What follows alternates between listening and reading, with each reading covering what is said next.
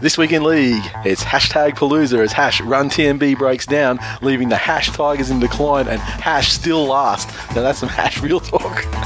Chris Sandow's found researching how to shove pound notes into a poker machine. We crush our podcasting enemies, see them driven before us, and hear the lamentations of the women. Yeah.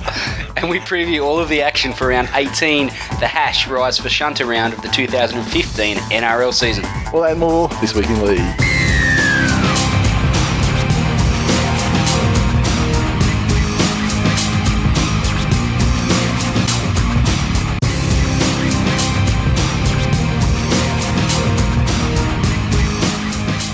Welcome to episode 196 of This Week in League. I'm Nate. And I'm Glen.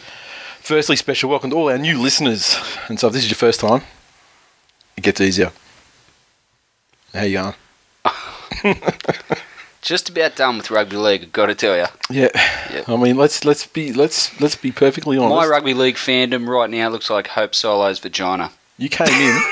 Wow, straight to it. All right. You pretty much said, look, if you go hard on me tonight, I'm not coming back. I'm not going to be here next week anyway. I may never come back. I'll give up on rugby league, this show, our friendship, everything.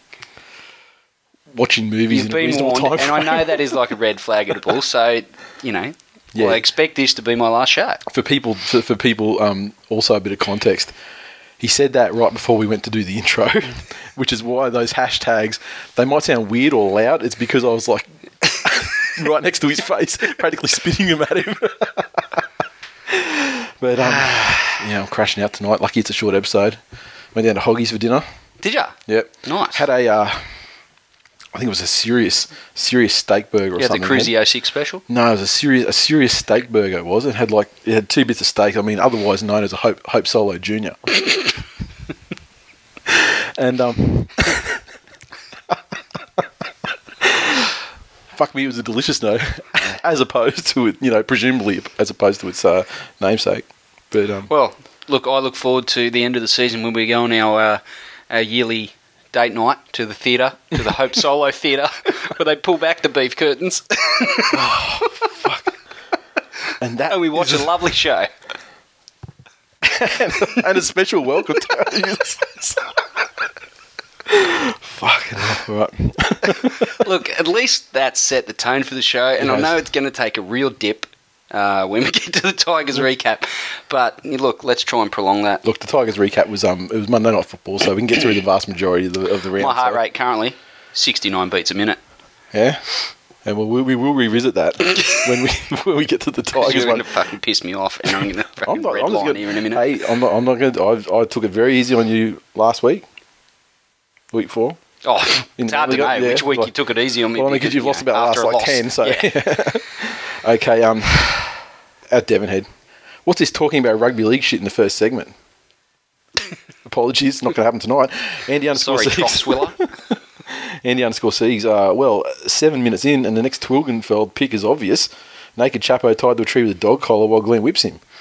Wasn't a million miles from the truth, was it? No, and I mean, but the thing is, I sent him a message on Skype and said, this week, the first thing you're going to come back with is going to be so fucking obvious. Like, I knew when Glenn said it, and I started adding colour to it, I was fucking drawing the picture for you. Like, but he tweets, he messaged me afterwards and goes, so what were you referring to? There was so much goal. And I'm going, really? I mean, to me, it's like head and shoulders obviousness above everything else. At the end of the day, yeah, Hilgenfeld can wield a crayon, okay? Up with the best of them. Oh, possibly the best ever. Yeah.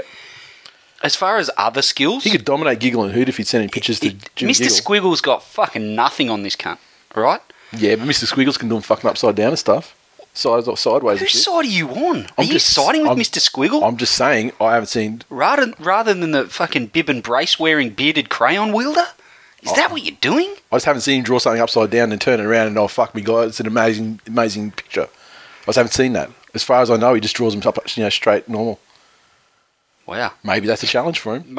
Maybe that's the next drawing, is him upside down drawing. He probably doesn't even know who Mr. fucking Squiggle is. No, he doesn't. Living in Texas. Yeah, great. Now, living in the woods in Texas. I'll wake up to the messages on Skype and go, what the fuck is Mr. Squiggle? R-pop. My point was, before we get to Schwank of Essence, my point was, yes, as far as other than wielding a crayon. Yes. Fuck all else Yeah. to that bloke. No skills, no life skills, no nothing. No real characteristics worth noting at all. But Nothing. he's very good at the crayon thing, though. Yeah, Very, awesome very at good. that. Yeah. It's a fucking slippery slope from there.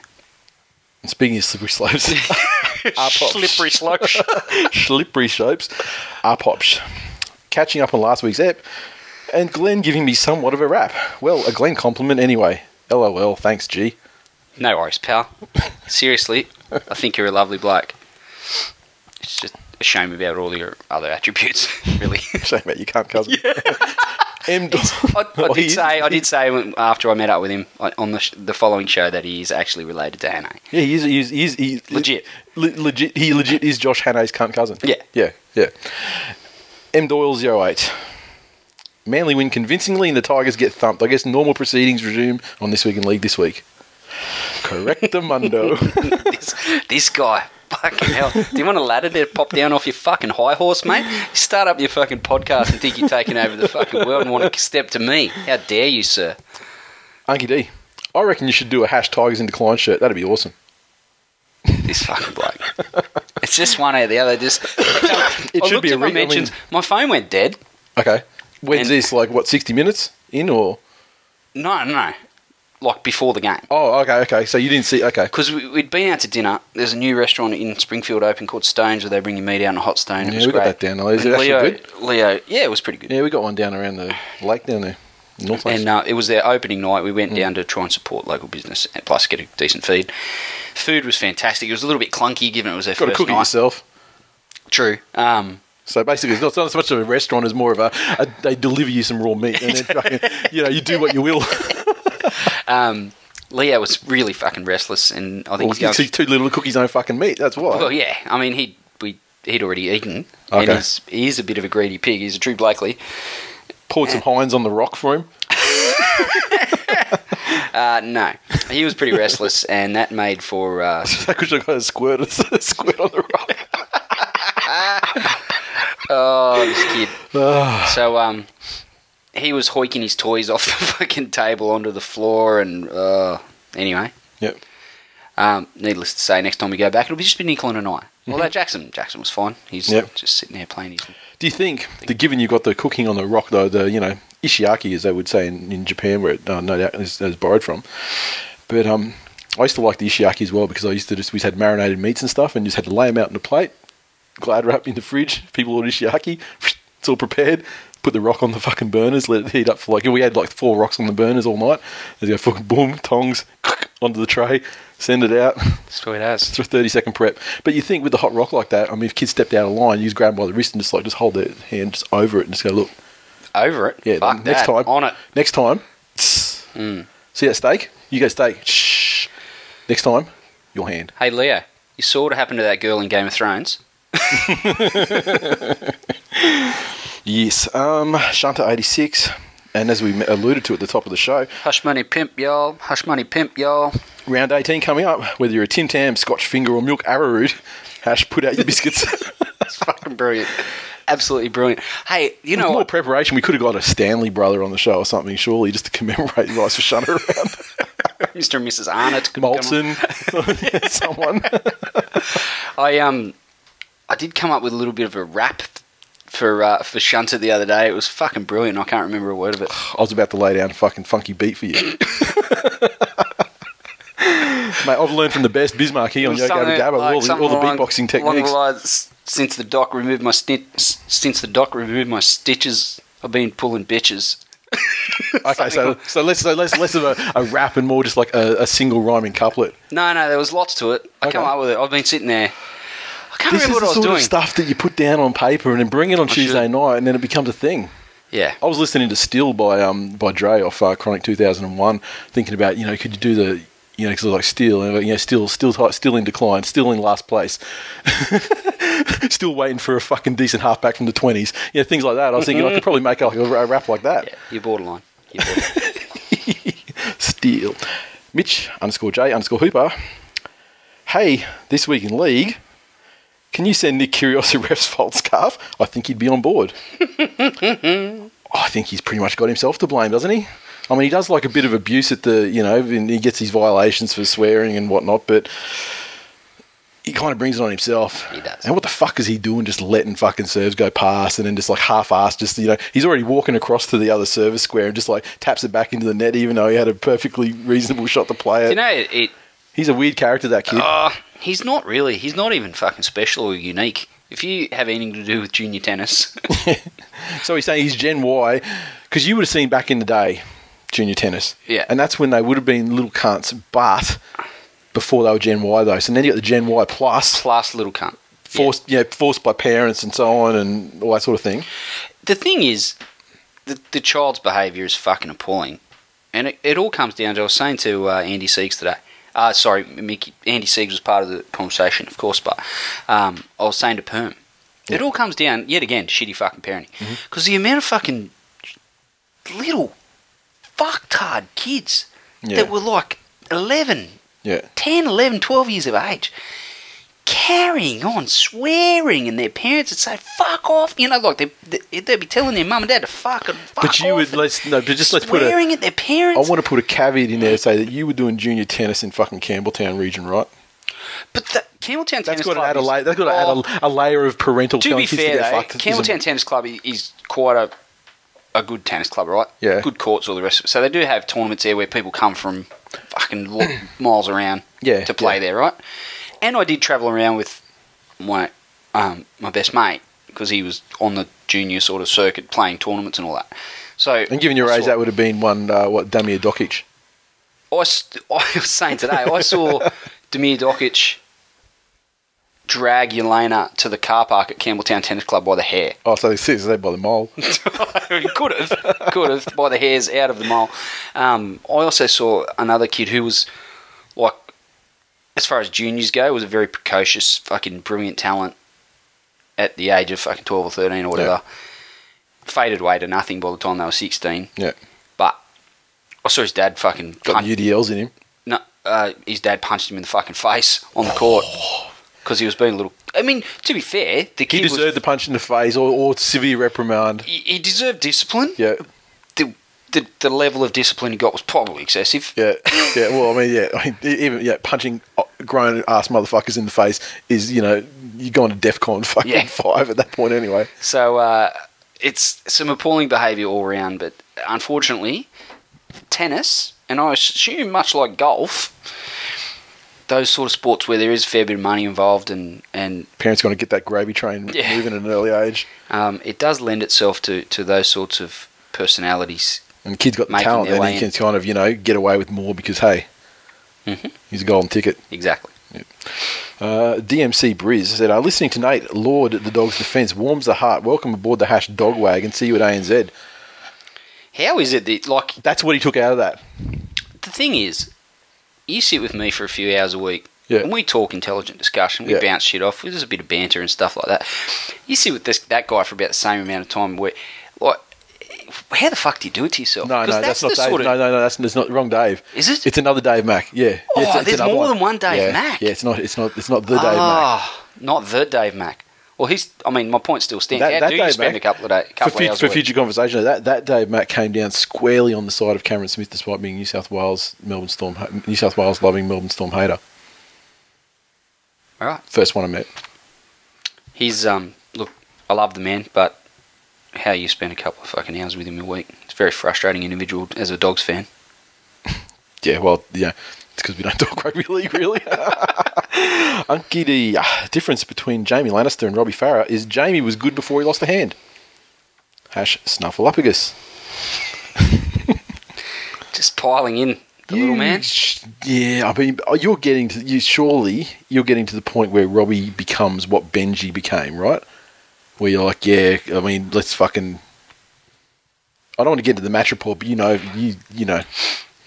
saw Charrington on Monday. I'm just saying, we all saw Charrington on Monday night. Yeah. I wonder if you're getting to that point where there's a lot of money invested in Robbie Farah that could probably be shifted to, You know one thing you can't question about Robbie Farah? Is his effort. I really drew a fucking blank there. I was going to say tackling, but effort, yeah. His effort and he's hyper competitive and he rubs people the wrong way, and I get all that. But you can never watch that guy play and say he's not fucking having a dig. Okay? Benji Marshall, there was fucking plenty of times in 2013 where you looked at that guy and said, he doesn't give two fucks about being out there. Yeah. And he's been paid $600,000 or $700,000 a year. Yeah. Whilst ever I can not say that about Robbie, he's fine by me. Even if he's absolutely crap and bringing the rest of the team down around him. I don't see that, and I'm never going to see that, and I don't think we're ever really going to see eye to eye on that point, Nathan. Okay. That's as diplomatic as I can be. I'll give it a year. What I really want to say is, can you please shut the fuck up? I'll give it a year. You'll get there eventually. You will get there, and the day you get there is the day I'll say, do you remember? Mate, there's fucking cobwebs. I'm sorry, I would have cleaned the place up if I knew you were finally going to come here. The only thing that will turn me right off Robbie is if he stalls Charrington's development, or if Charrington leaves the club because there's no pathway there for him. Through Robbie, yeah. Yep. That's unforgivable as far as I'm concerned. The base chapo. Please, just skip over anything this fuckhead says. I'm disappointed that there was no fight from Glen when you reviewed the Tigers game. It's as if he knows they're spooners. I was surprised too, and I was surprised the previous week when there was no fight over the Manly Tigers game.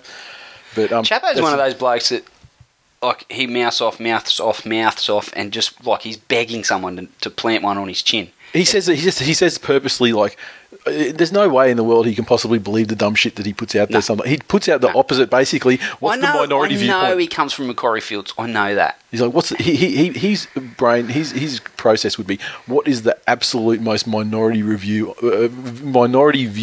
on this topic of whatever's at the time that everyone's talking about, and also throw that out there. Yeah. The thing is, the thing that saves him, no one's been able to find his chin yet. And when they fucking do, it'll be 9 nights' time. You better fucking get... Delta's mum came close. Get in your phone, whack in Endojex's number, because you're going to have a fucking serious power outage. And someone's going to have to come to your aid. Hammers, H4MMERZ. Another good app, lads. Glen reminiscing about the Brisbane meetup last year. Good times. Let's do Super Saturday again. Yes. Hash, pew, pew, pew. At Ernie Oz. What about the chicken wings? I know Birdo Dashing Dan does love a chicken wing. I'd like to get Birdo's review of the chicken wings at Hotel LA. Because if it's one thing that motherfucker knows, it's how to play cricket badly and chicken wings. Well, why don't we go to Hotel LA on the 19th afternoon? Oh, because I'm pretty sure everyone's squared on Hog's Breath, aren't they? Yeah. Well, look, I'm going to put it out there now because we've got a couple. But how are we going to get Jackson into Hotel LA? I'm going to have to get Nicklin to bring him Can't you get like a kid in there if you, like, I don't know. I don't take kids into bars. Like, I don't know. I grew up in a bar. I've never tried. I mean, can't kids go into an area with eating and stuff? Yeah, but not where we were. Yeah, in the like a bistro or. Yeah. Well, why don't we just do? I mean, we can get the same menu, surely. You get wings. It's fucking forget about it. Of course, I don't want to. Yeah. Look, what I'm trying to say is I'm trying to find a way of Jackson not coming along to the game. Yeah. Okay. Anything, well, you do I don't want to listen to that fucking Gronk. Gronking off in the Broncos, put 100 on him. Yeah. On for the whole game. Fucking hell. Fuck, I made some good ass wings last night.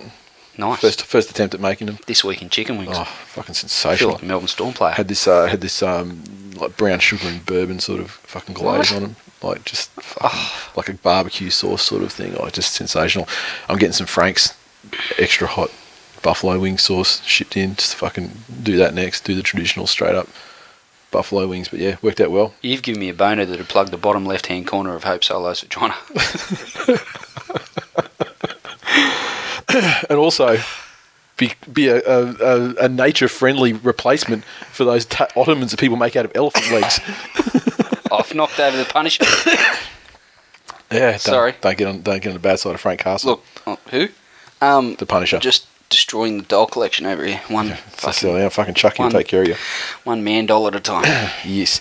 Now, Ernie Oz, that I love the latest show. Thanks, boys. I do a 400k road trip every 6 days. Could not do it without all my leaked podcasts. Fucking 400k's every 6 days. What are you doing? Top bloke, Gab. Markadamia 68. Great to hear about your listeners increasing this year. Must be something to do with the Seagulls being shit. I love that sentiment. Wow.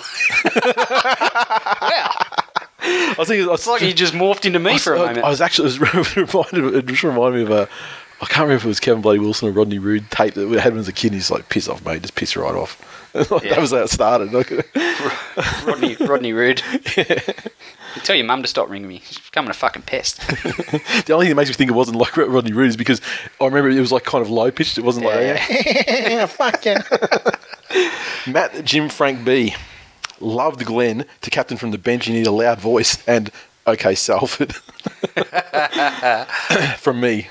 Hash, that's why you're number one. Thank you, sir. He's changed his name, his display name to it's Matt Jim Frank B, as it always been, been for a very long time. Magic Matt XL. The fuck out of here with that bullshit. That's right up there. Fucking boo, Matty McCabe. Yeah, exactly. It's like hashtag suck my own dick. Hashtag remove my ribs. Mitch _J _Hooper again. He said, through this week in league on in the car on the way to footy tonight, and the missus loves it. Welcome on board at Hayley Sorensen to TWiL Nation. That is a road fraught with danger. Yeah. The amount of people who became single or lost relationships from trying that exact same move, innumerable. Like, I mean, the fuck's. I mean, it's our own wives, Exhibit A and B. Like, it's just, they would never dream listen to. I think Nicolin's listened to the show a little bit, a couple of times. She hasn't. I don't think because she's messaged me like saying, "Oh, fuck, you swear a lot," and horrible language and all that sort of thing. Yeah. I know she listened to one most of the way through because it was in the season preview last year or something. Okay. And you were like, what's Team Gronk picked and stuff like that? Yeah. And she got all offended. But anyway. But they were. But absolutely, just for the record. I think they were actually finished on top of me, didn't they? Yeah. In the end. Maybe both of us, I'm sure. Rusty Bronco 87. Just listened to the latest episode of This Week in League and had my tweet read out. Going to have steamy dreams tonight. Oh, yeah. And then he attached that picture of Randy Marsh from South Park where the room's just fucking scattered with jizz. One of my favourite memes, just quietly. So many fucking uses for it. Although at the moment, my one that I like rocking out a lot lately is a Kevin Garnett Anything's Possible one. I've got pictures of Shunter in various happy faces. Yeah. You're rocking the Shunter ones like the Mitch Eyes throw out Dan Hunt ones. That's what you're using it for. I'll show you a way to Michael Gregson. I'll show you a way to edit the Shunter ones to make it even funnier after the show. Remind me, and I'll show you. Okay. I just wanted to have a quick shout out. Make them next level. Just a quick shout out to Big Shunter and Mrs. Shunter. Mm-hmm. Not Shani Shunter. Yeah. Mum Shunter. For siring such an upstanding young citizen. Look, they can't get everything right. Yeah. They seem like brilliant people. Genetically, a little bit to be desired, especially in calcium deficiency, etc. But seem like lovely people. Yep. Big fans of mine for slamming Shunter. So I just want to say hello, you lovely people, and I think your son's a bit of a cockhead. I think he's a lovely guy, and I actually put the blame on Mr. and Mrs. Shunter, the senior Shunters of the family. I put the blame on you. I mean, would it have killed you to give the poor little guy a fucking glass of milk once in a while as a child? Really? Like, what else do kids drink when they're, like, really small?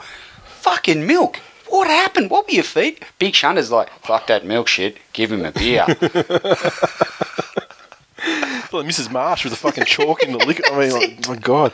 I got the chalk, Big Shunter, but it doesn't seem to be absorbing the wine. It's not the same as the ad. Frullins. As a West fan, absolutely agree with Glen, in brackets, as I do every week. Thank you. First week, I questioned JT's methods. # battery acid, # real talk. Yeah, well, deja vu all over again this week, isn't it? It's just quite. I had to pretty much fucking waterboard you to get you to put fucking to have an opinion about JT. I mean, I kind of forced that opinion out that week. I mean, it was a good time though. It was like, let's face it, segues nicely this week. Dmatea, DMATAIA. Listening since round 1. Reactivated my Twitter just to talk shit. Love This Week in League. # ride the SJ roller coaster. # only Warriors fan. What is it with how many self-absorbed ShamWow motherfuckers have we got following us? Well, he's boom, Matty McCann. Yeah, but that's not him. He's SJ. He's like he's Sean Johnson. He's a Warriors fan. So sorry. Yeah, so okay. he's not SJ. He wasn't actually Sean Johnson himself. riding his own roller coaster. Yeah, well, no, look, I support that 100%. I am riding the SJ roller coaster all the way. Snap backwards over a roller coaster, fucking, gobbling his own knob. Now, jeez. Mr. _Wars, last week I think we read a tweet where he's like, I'm in at my, I don't want to say but at his employer's headquarters in Germany, and you read it out last week. Do we? Yeah. Okay. So Adidas, and then this week he sent us a photo from Nuremberg with vandalising some local thing with a This Week in League sticker. Brilliant. So congratulations, sir. I should got a pile in front of me now. I might send you another 10. You can vandalise the world on our behalf. It's a bit sad how life works. Like a guy with no real tangible positive qualities to him. Can wear the fuck out of some aubergine pants. Did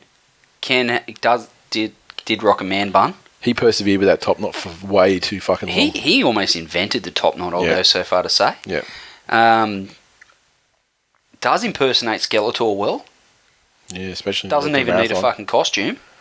He impersonated, Christian Bale in The Machinist. Think that. That's Mr. Wars. Yeah, that's how he rocks around. He doesn't even have to work for that. That's like 5-6 months of the year. Yeah. That's like he doesn't have to cut to do that. What'd you have for breakfast today, Sam? Carrot and tin of tuna. Yeah. Sweet as. Breath smells like fucking Garfield. Anyway, how does he get to go to Germany and Singapore and all these fucking exotic locations and wake up next to a very, very attractive young lady when he looks like that? And he's not a nice bloke. He talks shit about everything. I think his friends are fucking dicks. You'll find out next week. Yeah, we will. We will find out how awesome his mates are. These people shit me. I need to tee Jared up too, but he has expressed his interest and desire to step into the to fill my arse groove, if you will. Yep. And speaking of the devil, when we had the talk last week about the members list, how's that going to get updated? Well, I mean, obviously it's going to fucking come down to us doing it. But he said, how about a sanctioned hashtag people can search to find TWiL peeps? Example, #TWiL census July 15. Easier than a spreadsheet. If people just use the TWiL Nation one, I mean, that's a very fucking good starting point, right? Yeah. Look at people who add us. Like, don't look at people who follow us because, you get your bots and just your general people who don't actually follow but don't interact. But look at our mentions though, and our favourites, and you're going to find a lot of people in there, and hopefully ones that you haven't seen before. Because I try and bring out new names when it comes to people tweeting us through the week and stuff. I try and, if I see one I haven't seen before, or I haven't seen a lot of, I'll make sure I try and put that one out there so that people can get on board. But that's probably an easy way. Now I had a lovely series of message from a guy named Joel, _pwned. Now if you're not a nerd and don't know how to spell that, it's PWNED. He said, is there any way to give you blokes a rating for Android listeners? And I was just like, well, I don't think so, but I'll check into it for you.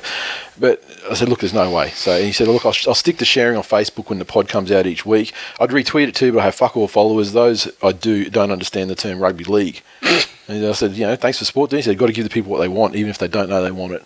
Like, what a fucking refreshing attitude and tremendous. Brilliant. So get around _pwned, everybody, and give him some give him some followers that do understand what the fuck rugby league is.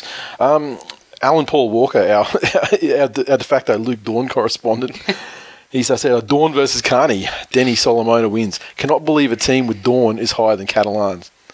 And he's a Catalan fan. And I said that's because Luke Dawn is a fucking Super League immortal, motherfucker. Start getting on board. I can see it from all the way over here. I see him standing there like the fucking Titan of Bravos, just fucking towering over the UK. Now, where are they now? If you're following our Twitter on Tuesday night as we record the show, you'll see that a video went out of the old nemesis Sharkman05. You can go back to our back catalogue. I'm pretty sure the Sharkman episode is one of the ones that's available. I forget which episode it is, but go right back, way back, and look for the episode about Sharkman. I'll try and figure it out and tweet out what it is through the week, but I know we've been asked and answered this question a lot of times. But Sharkman05, basically, one night when Manly played the Sharks, and if you cast your mind back to the game, I don't remember what year it was, probably 2010, Sharks were leading Manly 13-0 for the entire fucking game until 13 minutes before full time. And then Manly came back to make it 13-all with no time left. Cronulla kicked the ball off. As the ball's going through the air, the siren goes. Manly, I think Jamie Lyon caught it, went for a bit of a run, booted it downfield. Michael Oldfield on the right, it bounced straight to him and he scored under the sticks, and Manly ended up winning 19-13 after being down 13-0 for 67 minutes.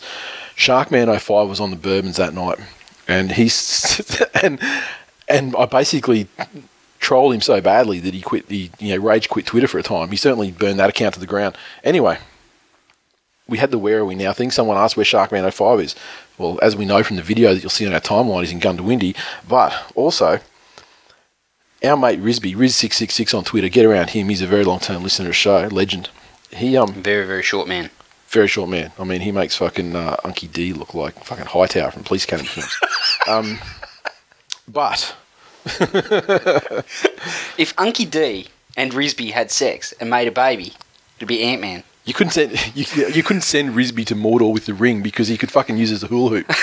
Like now, but, whereas Unky D could just wear it as a crown. Yeah, he's champion guy though. And anyway, there's been a bit of back and forth. He sent me a screenshot from Facebook, and a bit of back and forth between him and Sharkman 05. And what it comes out, Dave said, at least I support a rugby league team and didn't drop my team in their hour of need, implying that Sharkman has actually dropped the Sharks.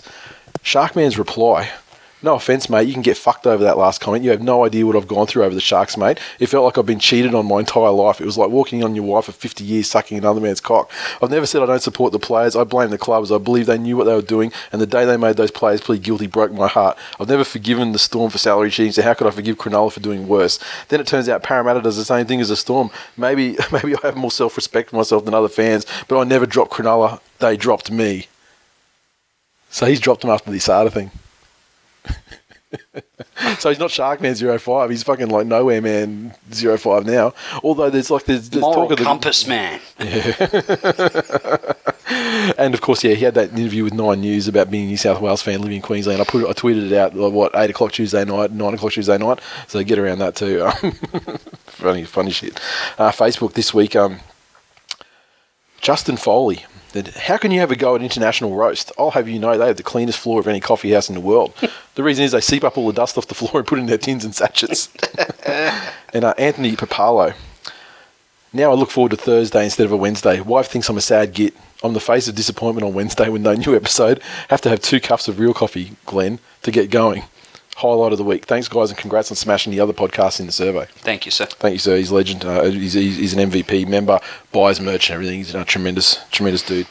Oh, I think he's on Twitter, but very, very, very, very rarely. Thank God that's the last fucking thing we need is another Gronk Manly fan hammering me for everything. Okay, so let me think. I've covered everything off.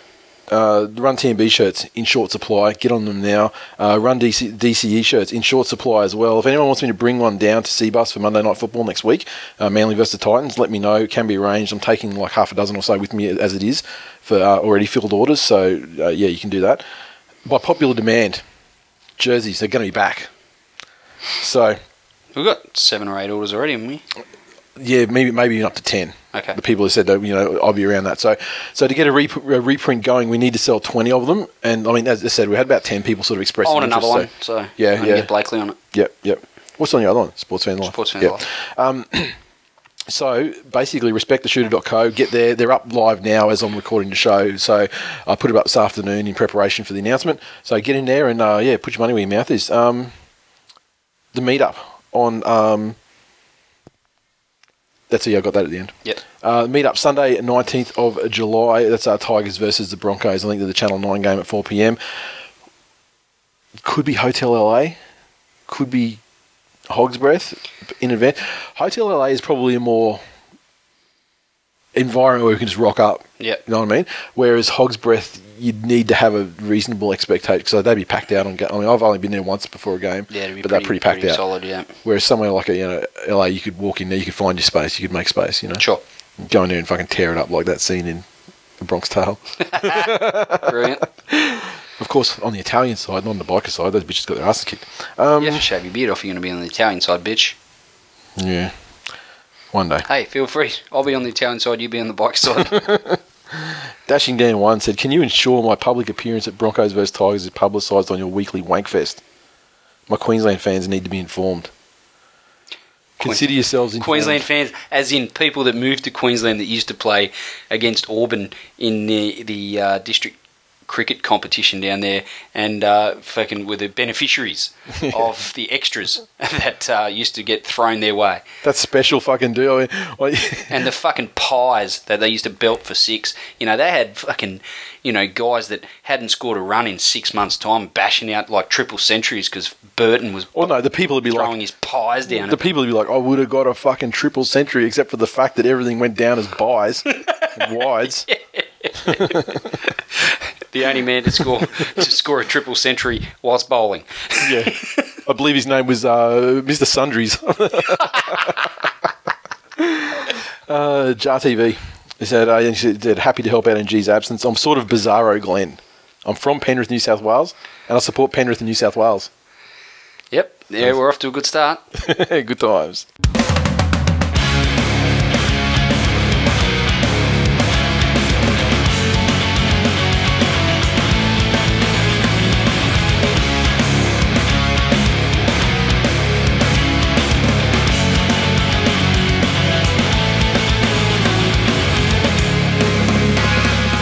News. Now, as we ease into the final Origin week, there's been a lot of just human interest and fucking, and so I just got a number of discussion points to discuss rather than massive articles.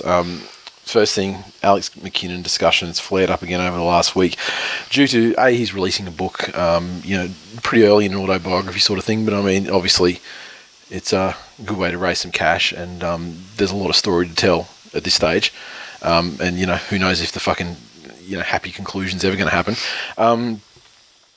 Then we had the 60 Minutes thing, and the 60 Minutes they went with a certain an angle of trying to shock him into slamming Cameron Smith, and then there was a lot of Cameron Smith, it's Cameron Smith versus Alex McKinnon, people taking their sides on social media and so forth. Kerem Karan tweeted us and said, after watching the piece on 60 Minutes tonight, I wonder if you guys have a different take on the prospect of legal action. So me personally, I didn't even watch it.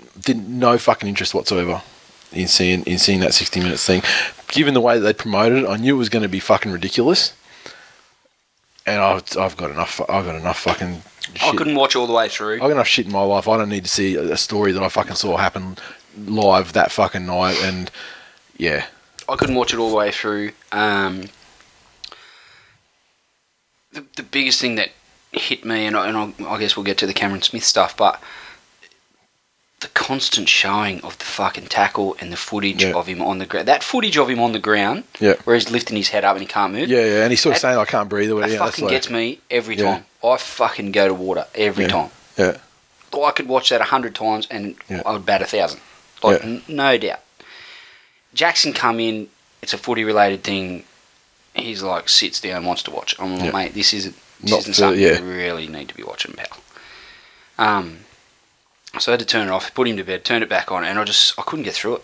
It just fucking disturbs me. So it's such a fucking tragic story, and he seems like such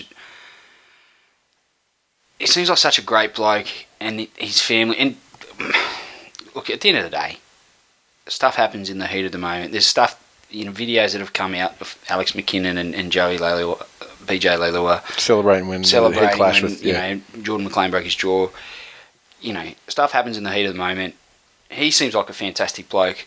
His family seem fucking amazing. His missus seems like possibly top 5 most amazing humans on earth. Yeah. And it's just so tragic that something so fucking terrible has happened to a family such as that, when there's so many fucking scumbags on this earth that deserve, the very, very worst that life could possibly offer them, and they constantly fall on their feet and fly by the seat of their fucking pants and get legs up and hands outs everywhere. And this guy was, a supreme athlete trying to fucking, ply his trade in the toughest collision sport in the world. And, something as tragic as this happened. How it come about, you can argue till the cows come home. Yeah. I absolutely agree that teams go out there to get a competitive advantage. And they'll do it by any means possible. And that is every team in the competition. Teams have their different ways about it.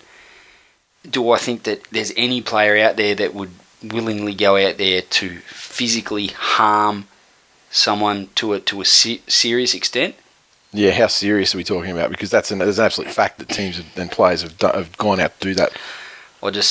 I don't think anyone's going out there to break limbs or break necks or. Well, I don't think you know, I mean, chicken wing is basically a jiu-jitsu kimura, and you know, it's designed as a shoulder lock to fuck the shoulder, and like George Burgess administered it onto Matai, Cameron Smith countless fucking times, and his teammates coached to do it. Yeah, look, I take your point. Or maybe that just depends how serious you get to that. The severity, but yeah, if that counts as a severe injury or not, but you know. Yeah, it's. I mean, no one's trying to break someone's fucking neck. No, certainly that's not the case. But you know, some pretty, inflammatory remarks, and the context of the story was horseshit. And as far as the Cameron Smith angle went, I think in the whole context of the story, I thought the Cameron Smith angle was unnecessary. But I guess if Alex and his family agreed to have that side covered, it's something in the book that he feels that Cameron Smith hasn't approached him or apologised or even like checked in on him. Yeah, and so that's obviously something he's holding on to. And you know what, he's perfectly fucking entitled to be angry, as angry as he wants at whomever he wants to be angry. I'm gonna tell him he fucking can't be. I don't feel comfortable commenting or having any sort of judgment or opinion on how Alex McKinnon should feel. Yeah. Because that guy's fucking entire world has been turned upside down in every sense. Yep. And, you see someone like Kurt Fernley, he's very, very vocal in his own way about, how Alex McKinnon, and what he should be entitled to and how, that's a guy that fucking understands. Yeah. Yep. So I've said it before, I'll defer to that guy. Yeah. And I'll toe the line with his opinion because that guy understands. I fucking don't have a clue. And, if selling books helps pay for his astronomical fucking medical bills that no one else could really comprehend, yep. Fucking, so be it. I'll buy one. Yeah. And I think I can't even read. And yeah, in that story in particular, I mean, I don't think Cameron Smith is really that bad. I mean, he should have called, regardless of seeking official fucking leave to do so through the club and via Newcastle. I mean, it's a very fucking small world, the football world. It would have been nothing for him to get, to get his number and. If Jordan McLean could get his number, the Australian captain can get his number. Yeah, exactly. So, but I mean, just I'm prepared to let Cameron Smith off on that one. I think it was blown up far. Bigger than it actually was. But let's not forget that he is one of the biggest fucking grubs ever in the history of the game. He's top 5 grubs in the history of the game. And that's massively underplayed through the course of his career and will not be remembered, which is an absolute travesty. He's up there with the worst of the very fucking worst. It is a very vocal minority of people that acknowledge that aspect to his game. And I think he's a fantastic footballer. And it's very it's like plain to see. I mean, it's like these are things that he was, reprimanded for, cited for, suspended for. The rules of the fucking sport changed to stop him doing things that he liked to do to people. Not just him, but yeah. You're 100% correct. The biggest thing I took out of it, and, Wayne Bennett doesn't say much, as we all know, but when he does speak, you can see why players heed his words. Yep. Because what he said as far as, I've coached Cameron Smith and I've coached him in multiple teams and, in the heat of the moment and on the night, if he had his time again, he probably would have handled it differently. Yep. And I think that is probably the best summary of the situation you can give, speaking specifically to Cameron Smith's comments on the field about the penalty, etc., and arguing with the referee. If he had his time again, he'd probably see a guy getting carried off in a stretcher in a neck brace with, 12 people around him. Just wear it. And just fucking jog on. Yeah. Yeah. That's, it's, again, it's a bit like, again, not saying that the two injuries compare or even in the same stratosphere, but, Alex McKinnon, the guy's got a broken jaw. Alex McKinnon, Joey Leilua were high-fiving and celebrating, and Joey Leilua was screaming in the guy's face. Yeah, well, Joey Leilua, if he had his time again, probably do exactly the same thing. That guy's seems like a tool. And he probably sent Alex McKinnon? naked pictures of his ex around, so and much, yeah. Joey Lewis, he hasn't exactly covered himself in glory as a human being over the course of his career. And the other thing that really shits me is this constant assertion like he fucking ducked his head. That's what caused it. What caused it was a fucking lifting tackle. Exactly. And the momentum of the tackle initially with McLean at the back with the legs, he's lifting the legs, and the trajectory he follows is he's going fucking straight up and over like a complete forward somersault. And so he naturally, instinctively, probably wasn't thinking about it. He tucks his head to do a forward roll, at which point McLean stops dead with that action and instead fucking just braces and just spears straight down into the ground, forward and down.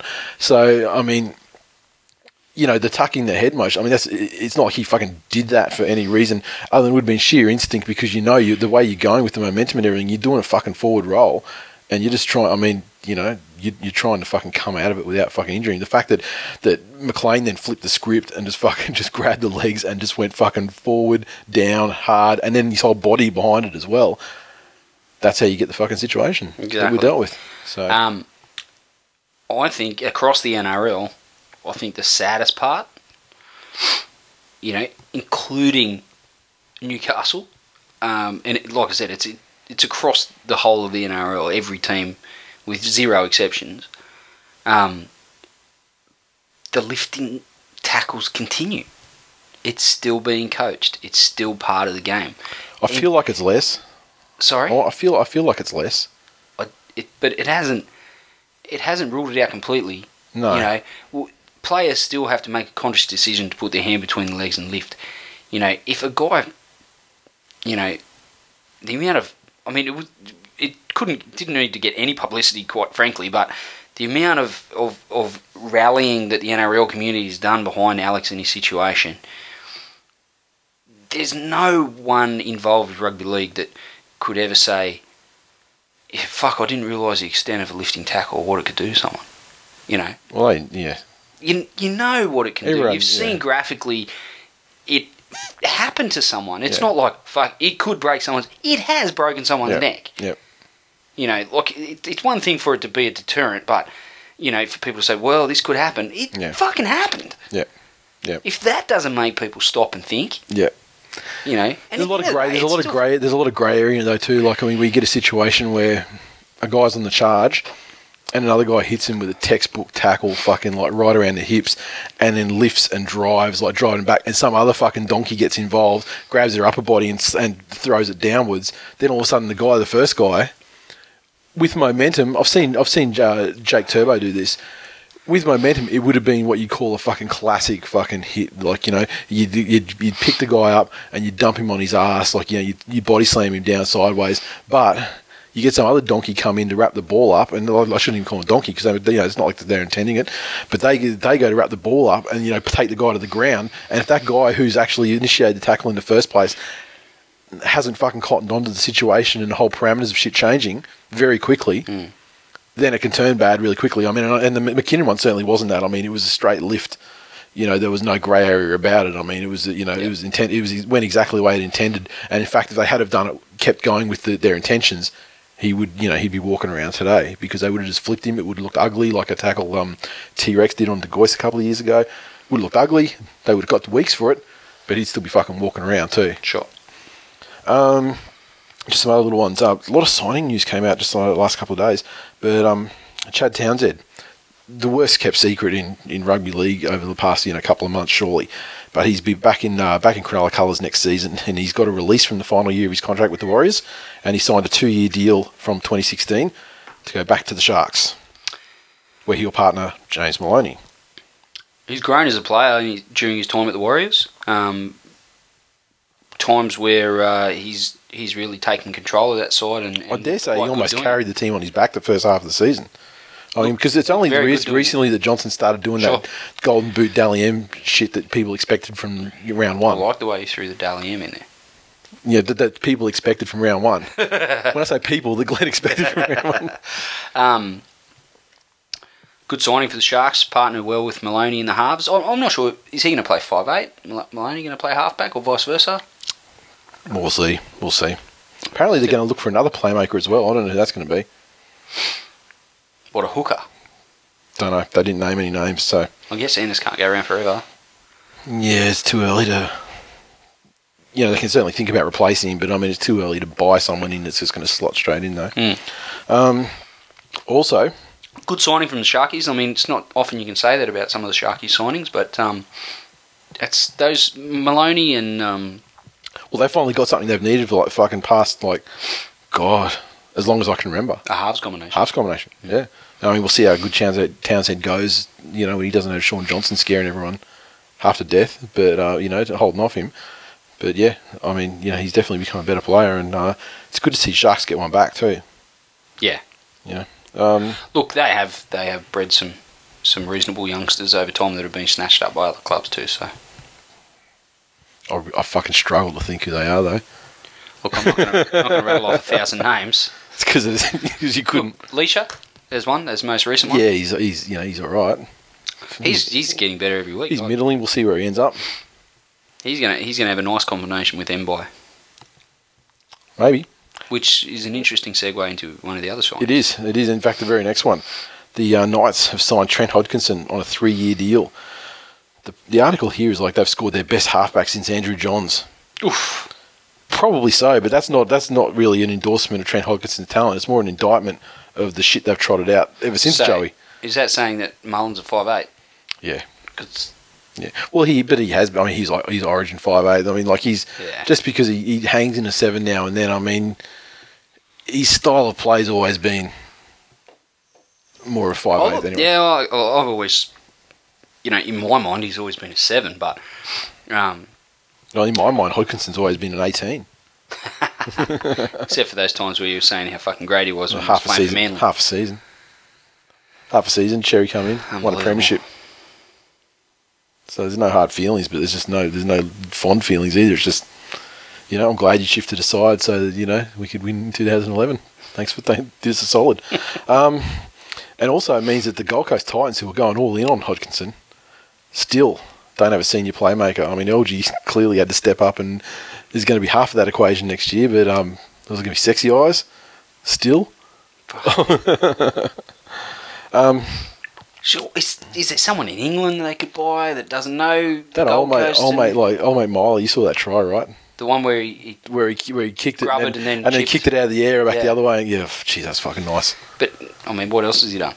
Yeah, look, he can come to Manly next year and play 5'8" on the condition that he gets paid $200,000 a season, and every game that he does that, he gets an X amount where he can make $600,000. Heavily incentivised on bullshit soccer tries. but what about the amount of times he tries it and it doesn't come off? No, it's got to come off.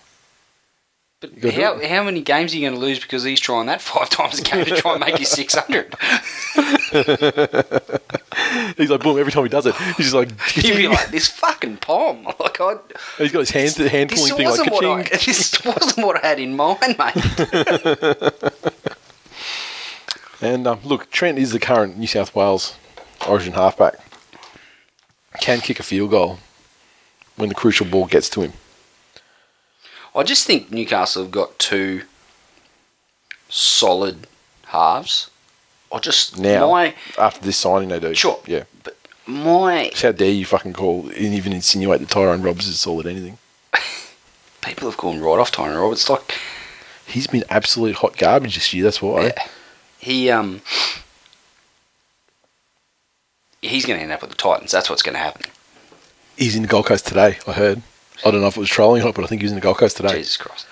I like a combination where you've got one or the other that is a solid guy. Yep. And does the organising, and then you've got a guy that's fucking spark, white hot, and is super creative. I think that's when your halves work best. I'm Glen Blakely. Underrates rugby. And you're saying underrates rugby coach. You're saying the New South Wales side, the Newcastle Knights side, do not have that with this signing. No. Yeah. Well, Mullen's a solid guy, an organiser. You know, they have a good kicking game and good field goals. They win games by ones. And win some games 3-0. Lose games 24-1. Things like that as well. They won't get nilled often. That's basically that's what we're trying to say. And rumour coming from Andrew Johns, who played with Warrington, has ties to the club, says that he thinks that Chrissy Sandow will be playing with them next year, Warrington. He said that's the rumour going around. He's good friends with the club owner. After he's just been over there. And Richie Milo is their current halfback. We're just talking about him with a spectacular try. Apparently he's going to leave the club at the end of the year. Now play for Manly. There's talk and try that same try 5 times a game. We just spoke about it. There's talk that he wants to come to the NRL, but also apparently they're deep in negotiations with the rival Super League club for next season, meaning that Warrington are in the market for a marquee half, and somehow Chrissy Sandow may be that. Interesting. I think Sandow. Good. He was good on Monday. Yeah, at times. Let's killed the Tigers at times. Let's gloss over that, but I don't know. I'm not prepared to give up on Chris Sandow as an NRL half. Fuck you. So what you're saying is he's got more potential than John Sutton? Honestly, how long do you wait? I guess he can't go on forever, but when he's on, and that's fuck. I sound like every CEO when he's on. I sound like every CEO in the NRL. Is it a coaching thing? Has he ever played for a really fucking great coach? The key, I think, to success... Chris Sandow under Wayne Bennett, what do you think? I'm not saying he's going to the Broncos. I'm saying if he played for a coach like that... He'd be fucking in reserve grade. And he'd be cunt punted halfway through the season, before June 30. You just reckon Wayne there's nothing... There's nothing in him that would go, you know what, I'm fucking hooking in, I'm going to train... No, too many pokies at Red Hill. Now, the thing is with Chrissy Sandow, there is a key though. I think there's a key to unlocking the fucking talent inside Chris Sandow. Free spins. No, 1 year contracts. Every year, 1 year contract. In the club's favour, everything's in the club's favour. Because in a contract year, he puts together some fucking performances. Like, sensational. I dare say he may have he's just going to Quade Cooper it. So basically... That's not a bad idea. You keep him in this perpetual state of playing for a contract...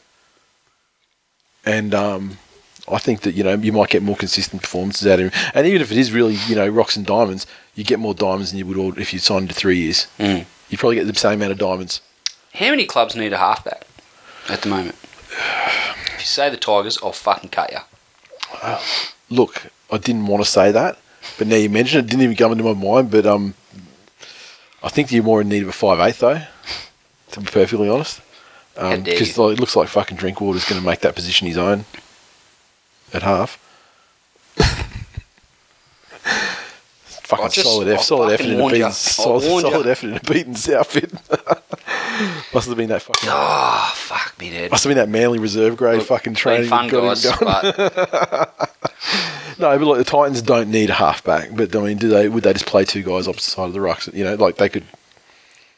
You think they could find a home for him? LG's so young and his shit that, they look, you're the kid, you fucking play the one Chrissy doesn't like. There seems to be a pretty solid crop of halfbacks. You imagine, but before Manly fucking reneged the DCE, it was like fucking, oh my fucking God, there's no halves on the market.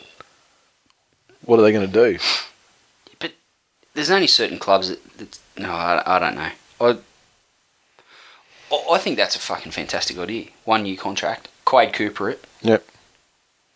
Not that it really works for Quade Cooper. Just keep me in a perpetual sort of hunger mindset where I'm playing for my next contract. Shit, even build in set increment upgrades in money too. If it's going to be 1 year contract and we give you the next year, you get the next year's contract here, we'll throw you another 50 Gs, 100 Gs on the next one. Keep doing that.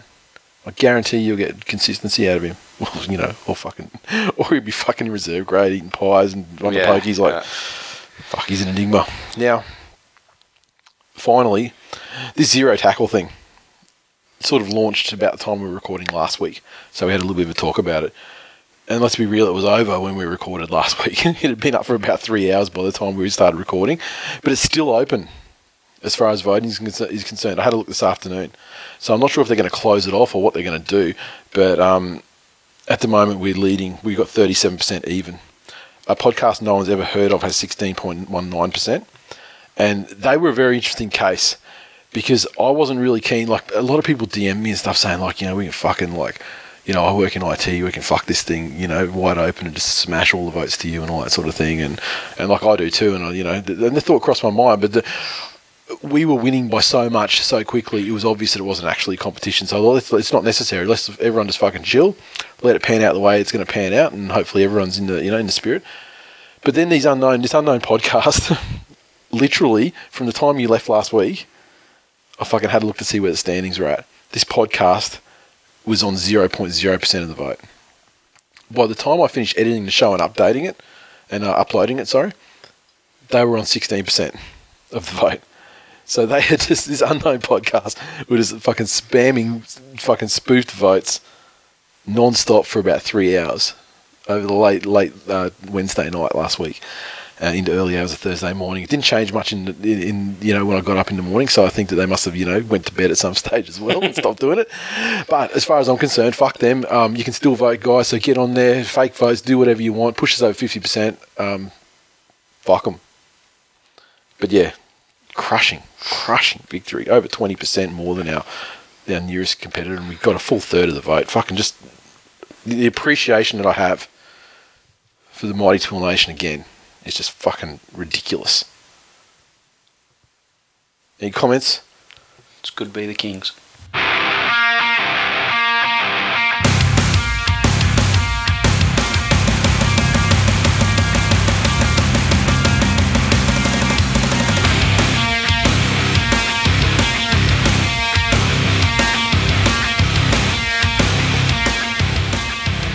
Recaps for round 17 of the 2015 National Rugby League Telstra Premiership. Kicked off Friday night football. Penrith Panthers 20, smashed the South Sydney Rabbitohs 6 out there at the Muddy Puddle, and a crowd of just over 14,000 people in attendance. Did you just touch my knee? No, my hand was there, and you spun your seat, and you thrust your knee towards my hand. And like, I know that was your opening gambit, but that was like, oops, accident. And then next time the chair gets a bit closer, and it's like, oops, accident. And then next thing one thing leads to another. Next thing looks like Hope Solo. Next thing you know, I'm fucking, you know, I'm here fucking, you know, bringing you milkshakes to all the boys in my office. Yeah. So the Panthers 20 came from tries to DWZ, Peter Wallace, Dean Vare, Wanga Blake. Conversions. 1. Very poor goal kicking on the night, actually. And 1 to Appy Coruscant, new Manly superstar, and he also got a penalty goal. And the Rabbitohs 6 came from a try to Joel Reddy, conversion to Adam Reynolds. This game was all about Bryce Cartwright. Mm-hmm. Remember I said in the 20s, at the time he was all over his own hype. He wanted to do everything. He's chipping, chasing, tackling, passing, flick passing, offloading, doing everything. And he overplayed his hand and come up with some errors, only through overexertion and too much effort, which it's hard to knock a kid for that, but in a very short time he's come a long way with his play selection, and already he's fucking some sort of player, and he's becoming a key part of that Penrith arsenal. Well, he's the key part at the moment, given they don't have Moylan, who was the key part before the key part. Sure. He's going to be something else. Imagine him in 3 years. Hopefully playing for Manly. I think even if we have to fucking get Cardi as an assistant coach or something, just to fucking sweeten the pot, go and play under your uncle. If you don't think that the harsh money pimp is going to hand Bryce Cartwright a brown fucking paper bag, mate, money laundering at its best. Just saying, Trent Barrett is fucking. He's dug a pipeline from fucking Penrith out to Brookie, and there seem to be people escaping down that pipeline. It's a fucking tunnel. Exactly. I think South were a step off Penrith's tempo the whole night. Penrith just played with a whole heap of energy, and Soward and Wallace, you know, they haven't played a whole heap of footy together this season. Starting to get a little bit of consistency, and that combination's coming right back. They really controlled things with their kicking game, but it was the difference in energy that won and lost this game. Just South, try as they might, just couldn't match Penrith for large parts of the game, and Penrith just kept pouring it on. Souths are a weird fucking side this year, and they're really hard to get a read on. Like, Tigers fucking flattened them, And obviously they had a bye week, and then that was a wake-up call they needed to fucking get that premiership defence back on track. So they fronted up against Manly. And here we go again. I mean, like, Penrith played well, but, you know, it certainly wasn't the Souths of the week before either, which was, you know, far more closer to what, you know, you would expect to see from the Rabbitohs than what they've, you know, dished out in recent weeks. Because remember, that's the way they started the season too. On fire as well. Just fucking devastating. You know, and it's hard to say, wow, they don't have Sam Burgess anymore. Look, they looked like they were going to, like, and their fans were carrying on, but they looked fucking unstoppable. Like undefeated, repeat, yeah. Like, who's going to stop that? But how fucked is George Burgess now? Tom is the best one in this team now. Yeah. Would you ever have thought that the day would come when you'd say that? Never. How much does he need his fucking brother to show him what to do or something? And it's in stuff that you can control too, like play the ball. Yep. Like fucking up in the play the ball just does my head in. Yep. Unforgivable shit like that you just... Like, I can handle a guy, you know, dropping a crash ball or... There's just some things as a footballer that are fucking inexcusable. And knocking on in the play of the ball, just gets me. And then you got AJ. Devastating, fucking tremendous player. He's on track to set an all-time try-scoring record in rugby league. On the wing. Fair enough. Possible origin selection, all this sort of stuff. He's a bolter for fucking, you know, national, everything. He'd be thanking his lucky stars that his career wasn't he is dead set. Just executed by playing origin this year. He would have been Nathan Merritt II. He's turned into, like, you know, we're talking like he's with Blake Ashford. I think that's a harsh criticism, given that. I think it's true though. I think if he was still... Sometimes there's truth in harshness. If he was playing full-time on the wing, I think the fact that they're trying to shoehorn him into fullback... But it's not shoehorning, though. He wants to be fullback too, though. That's his position. Yeah, look... According to him. I want to be the fucking Queen of Sheba. No, you don't. What do you mean? You're Queen of the Nile, maybe. In fucking Campbelltown. Down the RSL. Queen of the free spins. Look, sometimes people want to be things. Yeah. But it's just not going to happen. And it's up to the coaching staff to go, you know what? It's like those people that rock up on those singing shows that fucking have no business being on a singing show. Yeah. Their friends really need to pull them aside and say, mate. And their parents before that. I don't want to crush your dreams, but you sound like someone fucking a cat. Yeah. Yeah. Let's move on from this whole singing thing. Back to flipping burgers where you belong. AJ, not a fullback. Not a fullback's arsehole. To be quite frank, what steps is I'm here to deliver the real talk, AJ, because that's what I am. I'm your coach, I'm your friend, I'm your mentor, whatever the fuck role this particular person has in AJ's life. Mate, not a fullback, you're a winger at best, piss off back to the wing. Get on the wing, run fast and fall over the line. And you do fantastic work there. Rack up the tries. You'll be South Sydney's leading try scorer in a couple of years. Don't fucking worry about it.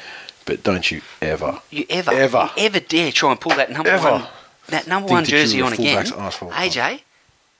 Yep. You're going to get some Hope Solo action. Can you please stop bringing out that fucking Sarlacc? Now, you finished talking about this game? Yes, I am. Jar TV. At least Glen can feel better that we destroyed the defending premiers. Tigers' loss ain't so bad now. What? Yes, it was terrible. Shane and Elvis. Terrible. Reddy is clearly the Robbie Farah of Souths. Whole team was fucking dreadful. End of. #unforgivable errors. #footy 101. Which goes back to what you were saying, of course. It only reaffirms my love for Robbie Farah the more people hate him. Oh, you're going to be like that, are you? You're going to dig in. You're going to dig in the heels. It just... The more haters someone has, the better they're going. That's all I'm saying. Yeah. No. You see Robbie's fucking... Well, we'll talk about it after the game. Here we go. Paul Mac _78. I think South fans better go and do something else for another 42 and a half years. Word. The Ibis. That is EYEBIS. It's very disappointing to see my boys play so shit. But credit to Penrith. Defence is very tight tonight. Keep Mitch nerds happy. Just want to pick you up on there, Ibis. The Penrith nerds and the Mitch nerds are separate. And I don't think there are any Mitches that go for Penrith. No. The Mitches are scattered amongst clubs, but I don't believe that there's any Penrith Mitch nerds. If there were a bunch of Mitches that supported Penrith, it would really fit in well with my Shunt Panther rap. doctors removing snitches and pulling bitches. Oh, your rapping career is going to be spectacular. I can just tell. I wish you had have brought it. I would have fucking pulled out a beat and I would let you fucking cut loose. I would have put it on iTunes for $1.99 and it would have sold. You would have been on the charts. You would have been higher up the charts and probably Delta. Could have been on The Voice. Yes. Now, move along to Saturday. The North Queensland Cowboys 18 defeated St George Illawarra Dragons 12. Down at Wynn, there was just under 12,000 people in attendance. The Cowboys 18 came from a double to Kane Linnett, Jake Granville with a try as well, Ethan Lowe 2 of 3 conversions and a penalty. The Dragons 12 came from tries to Ewan Aiken and Mark Ioane, and Gareth Widdop 2 from 2 conversions. Back on track for the Cowboys after their loss previous week. Their away record is the best it's ever been. It's the best in the competition at the moment. I believe they're the only team that hasn't lost in New South Wales. That was a big knock on them for years and years and years that they can't win away. They can't win in Sydney. Even as recently as last year. Yep. That says one thing and one thing only to me. They'd better climb through that fucking window this year. I still maintain this year's the window year. The planets are aligning. This is the year. It's almost like South last year. The planets are aligning. It's all coming together. Burgess is moving on. It has to sort of happen. Yep. And JT's not getting any younger. Yep. They've finally got it together on the road. Are they going to be able to do that next year? Mm-hmm. Granville's there. It's fucking now or never for the Cowboys, and I just wonder if their fans feel that way too, or whether they're still, If they're fans that just got their fucking little conspiracy flags ready to wave.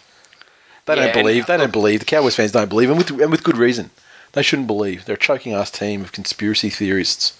True, and I could just imagine the open letter to anyone with any sort of vested interest in the NRL that would be written, or ham hocks being pounded against a fucking keypad. Yeah. At the conclusion of the premature conclusion of the Cowboys season, probably at the hand of the West Tigers in the final series, as has happened before. People want to talk about mathematics with Manly, and let me just remind you that we're one of the Tigers. Man, I went to Campbelltown High. I can make any sort of shit happen with mathematics. Don't you worry about that. It makes no sense. It's not even remotely right. But the numbers add up for me. Classic Benji overplaying things in this game. I think that went some of the way towards the Dragons not being able to crack it for a win, but credit to them for competing, given the youth and injuries in the side.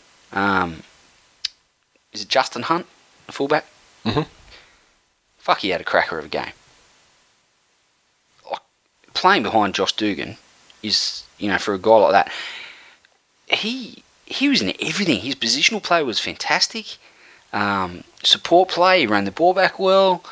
Couldn't ask for a better job from a guy filling in for one of the best fullbacks in the competition.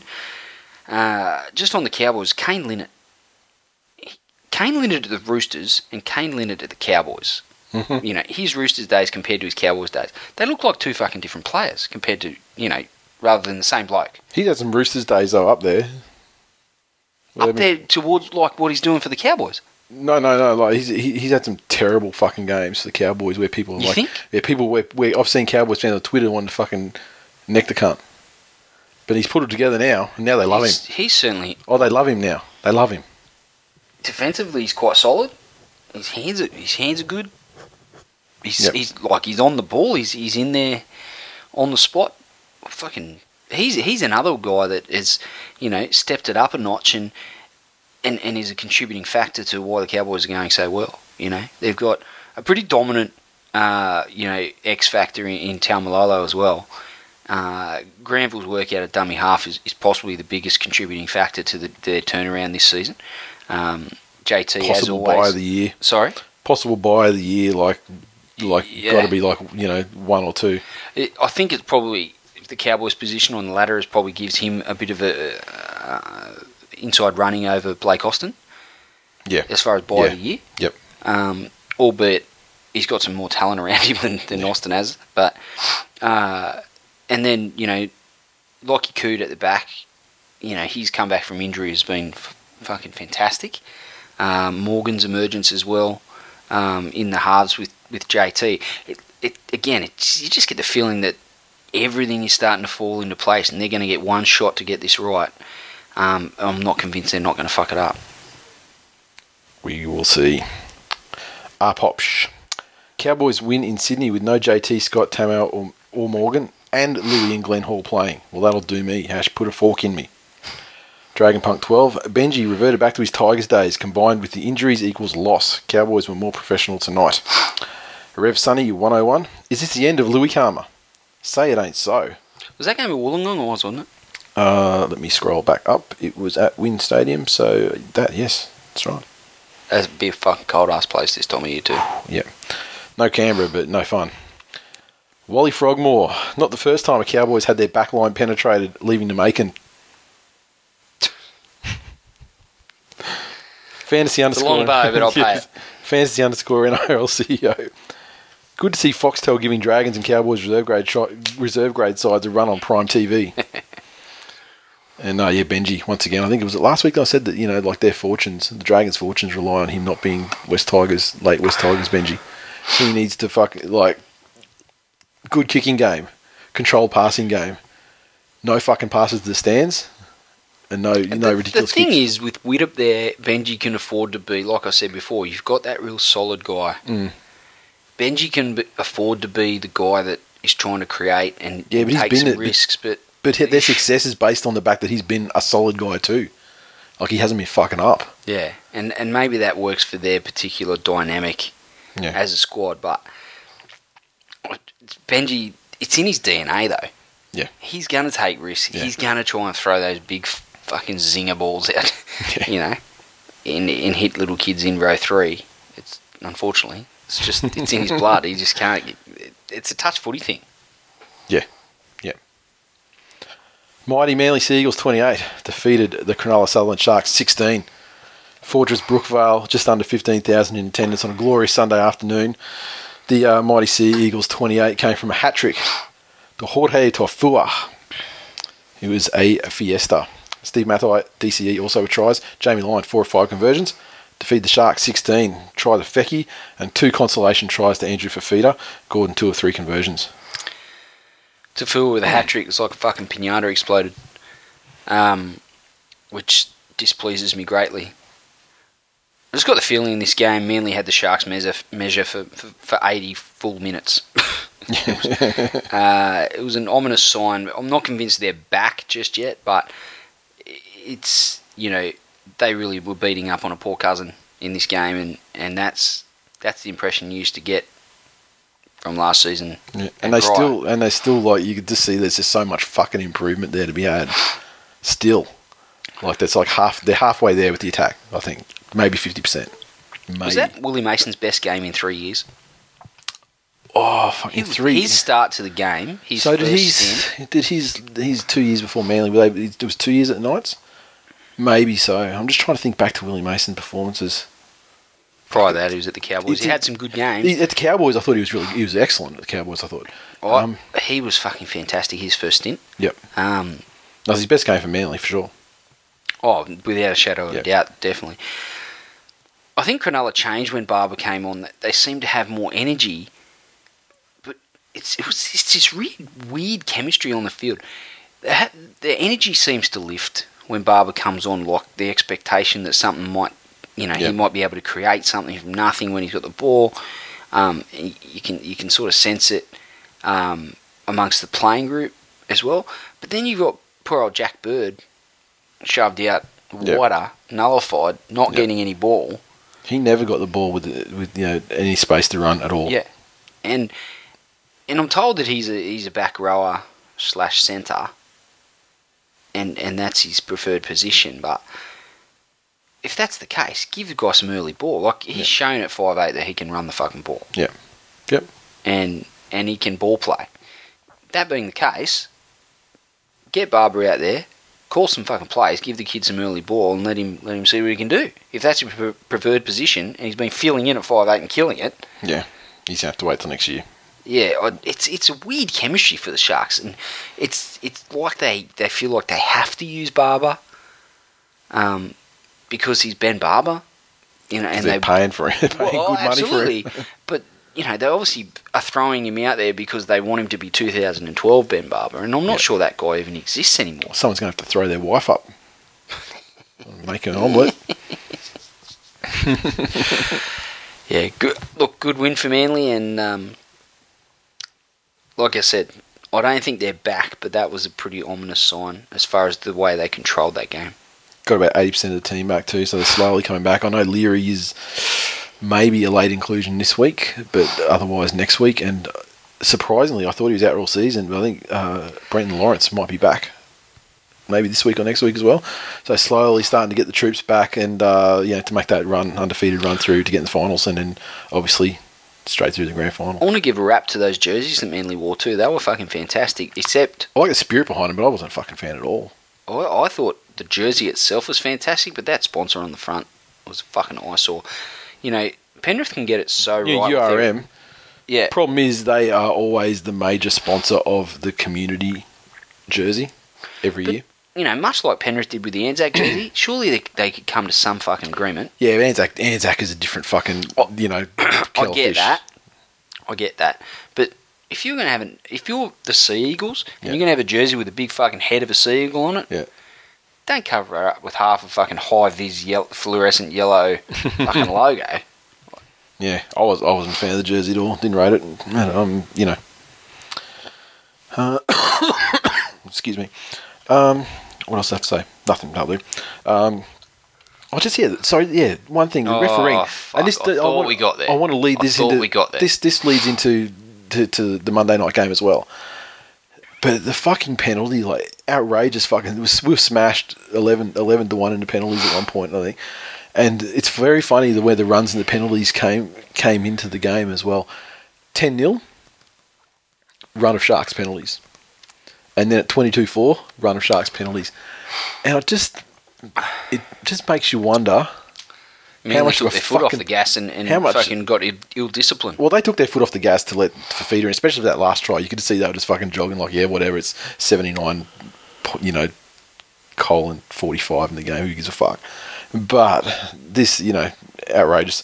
And luckily they're good enough to overcome diabolical shit refereeing. Unlike some teams. JAR TV. Manly are the epitome of modern long-term rugby league strategy. They have a core group that gains new members as old ones leave. Still cunts. Life of Ty. I can't wait for the media to wank all over how good Brookie Oval is as a suburban ground tomorrow. #08. And they did. And all of a sudden, suburban rugby league's the flavour of the month, and this big stadium policy is such a terrible thing because the fucking suburban grounds are so amazing. Well, even if they do lock them in on Sunday afternoon to fucking make them more of a thing for families, and that, why wouldn't they? I'm down with that. Special K online. Next horror movie for Glen is 2 hours of highlights, in quotes, from Ricky Lutelli. Shithead listener. Looks like the Sharks should stick to taking out bodyboarders at Ballina. Snake and Tafua much, much, much too good. Fucking just some silky fucking passing from Snake. Put him in at 5'8" next year. Earthboy 75. Manly could put up Bill Cosby numbers against the Sharks today. Parramatta Eels. Sorry, Monday night foot bitch. Parramatta Eels 28 defeat the West Tigers 16. Parramatta Eels 28 tries the Timmy Manor. Chris Sandow, Luke Kelly, and a double to the semi-trailer. Chris Sandow 4 of 5 conversions. Tigers 16. A double to Kevin Nagama. Pat Richards with a try. Pat Richards 1 from 3 conversions and a penalty goal. Here we fucking go. Go. What's the over-under on how many games we would have won or even been competitive in this year if James Tedesco was actually playing for Canberra as he had signed to do before doing a backflip? I know you tweeted it, and I'm not sure what people were answering, but close to fucking zero. Very close to zero. 2 max. Because even in the games that he hasn't single-handedly won from start to finish, he's been the guy that's done that first try or put the first couple of things. When you're having those 20-minute games where you do the 20 minutes of dominance, he was the one that was doing that 20-minute stuff. Yeah. Just fucking phenomenal player. It's so good to see him back well, I say back to his best, but we never actually got to really see his absolute best. Yeah, he's blazing new ground this year. Yeah, for sure. Yeah. He hadn't done a lot before he, when he got biscuitised. He's been. He was all hype, and he had he was all hype except he didn't have the time and the persistence applied to him that through injury that people like Brooks and Moses have been receiving. You just get the feeling. Why would you do that?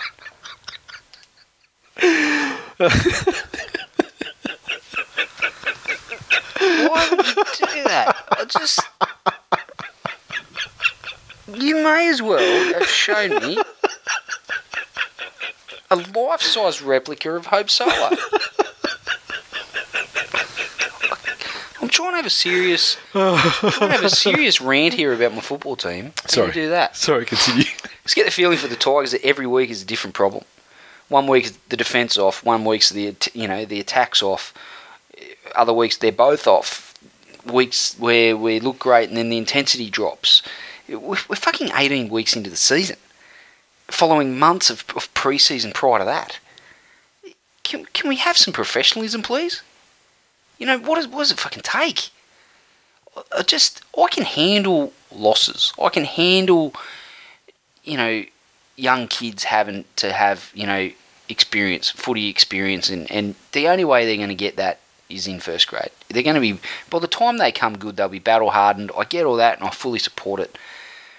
But some of the fucking tripe that they've dished up this season, it's just an effort and an attitude thing. And as far as professional sport goes, some of that is indefensible. And for JT to come out and say, JT come out and say, said in the press conference that there was a lot to like about the performance. And honestly, of all the things where he's really drawn positives from games where there didn't seem to be a positive, I actually agree with him for this game. Because we actually played a lot of good footy here. The footy that we played where we coughed up the tries, Nagama under the high ball, it's his kryptonite, we know it. Unfortunately, he's had games where he's been brilliant under the high ball. He's had games where he hasn't contested, high balls. He's great when he's got his feet on the ground. Yep. And he's got a little bit of time.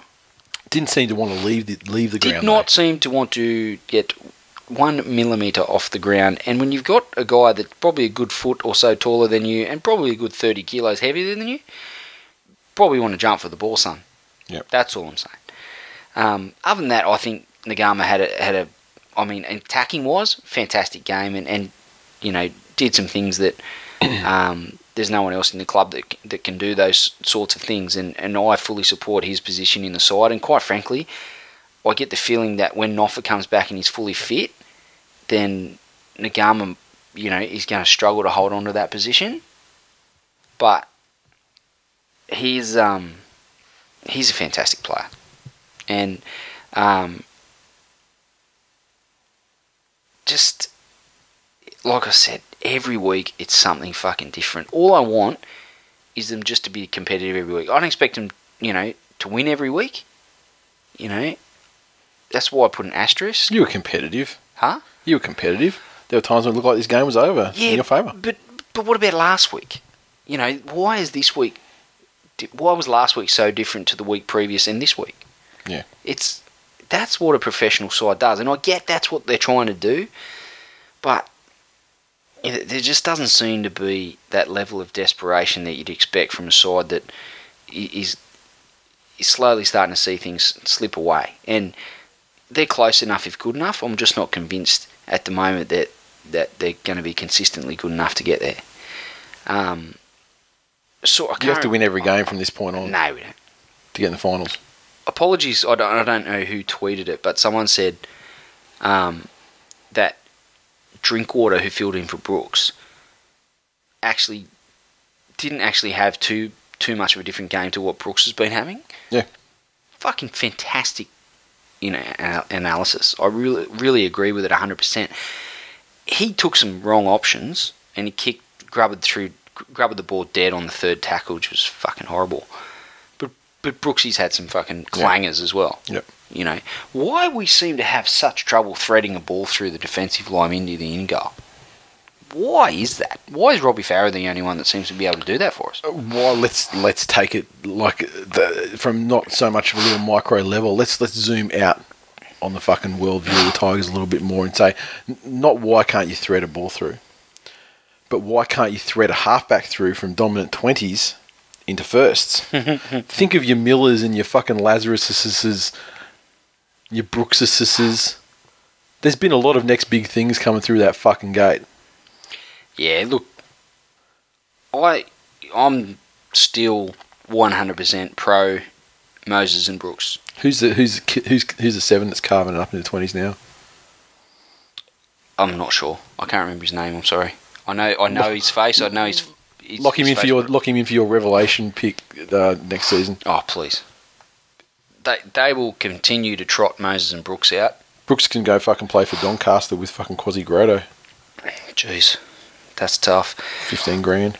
Semi Radradra looks like an immortal after playing football for only 3 years, albeit playing rugby prior to that. But half the Tigers squad have played rugby league their whole life and look like they've never seen a footy some weeks. Why is it always the fucking Tigers? Why is it that they were down 12-0, they copped a rough decision with that no try? Yep. Yep. But it fucking happens, and yet I can see arguments against it, although I don't agree with them.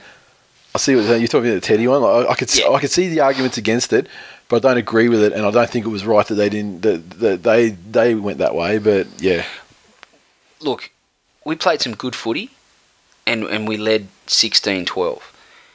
We got hammered in the penalties in the second half, and I take that. I agree with it. I would have to have a look at every penalty, on a case-by-case basis and say, wow, that was harsh. There's a lot of dumb hand on the ball bullshit. That was ill-discipline. Are you going to sit there and say that, the vast majority of those penalties were ill-discipline from the Tigers? Yep. You could definitely look at a bunch of plays from Parramatta and say, geez, we should have got a penalty of our own there. But I think whilst ever you're doing that, and it contributed to the result, I've got no doubt in saying that. But while ever you're really focusing on the refereeing like that, you're glossing over some of the things that the Tigers did when they led 16-12 that allowed Parramatta to get the momentum, get the lead back, and then go on with it.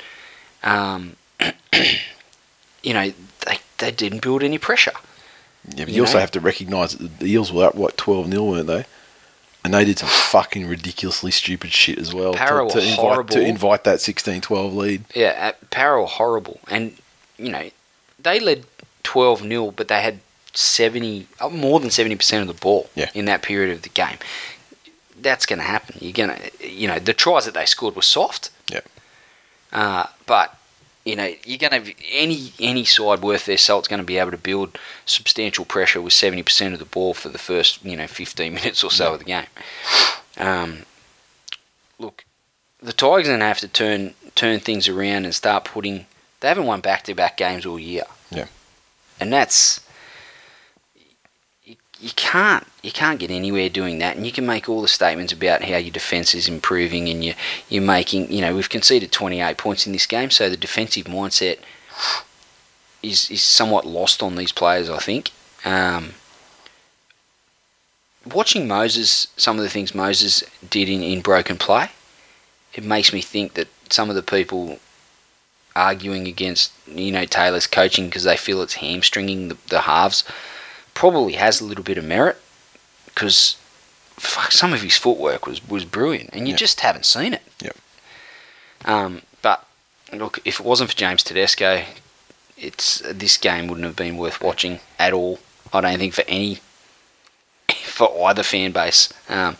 He was on another level to every player on the field, and unfortunately he couldn't get it done single-handedly for the Tigers, and it's been the story of our season. Before I get into tweets, and this is not specifically targeted at this game, one thing that really just reminded me when you were talking then, but one thing that really gives me the fucking shits lately is this assertion by commentators, like you were saying that Parramatta had 70% of the ball in the first 15 minutes. Mm-hmm. Say that translated to five more sets or something like that, right? I hate this assertion by the commentators every fucking game that, like, that's okay, they've got to hang in there, that'll even up. Why? If a team has 5 more sets in the first 15 minutes, why does it fucking even up? They should remain 5 sets ahead for the entire game, And sometimes unless they very fucking rarely. And this goes back to this refereeing, like, you know, evening contests up and things like that. I just would love to fucking see some real analysis done about that kind of thing, because you know what? If a team had 70% possession at halftime, it shouldn't fucking even up by full time. Who says the other cunts get 70% possession next time? Well, we know who says it, but why? Unless they fucking actually earn it through, you know. Just some food for thought. Now Twitter. My Saguna85. Had a little bit of rage after this game as a Tigers fan, as you'd expect. I'm going to channel a Sharks fan right now and tell Gavin Badger to go eat a dick and then choke on that dick. #badging cunt.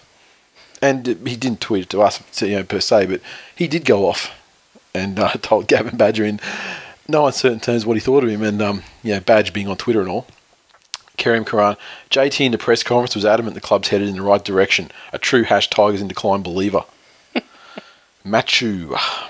We missed less tackles, made more line breaks, made less errors. We made 76 more tackles and they missed twice as many as us. #ref's fault. At Scotty Eel. Never thought I'd see another player have to carry his team like Hayne did, but Hot Sauce has given it a red hot go. Yeah. Steve-O wins. Semi is the next Hindmarsh. A great player that will end up wasting his career at the Eels. Truth. John 17. That is JAAHHNN 17. Tedesco's Italian for one-man team. #run T. He's got #M&B got nothing. #long-time listener. #first-time tweeter. Good times. Wally Frogmore. Speaking on the Tim Manor try, and I thought it's a perfect way to end the tweeting for this episode. Tim Manor just ran through a gap wider than Hope Solo to score. #holy moly.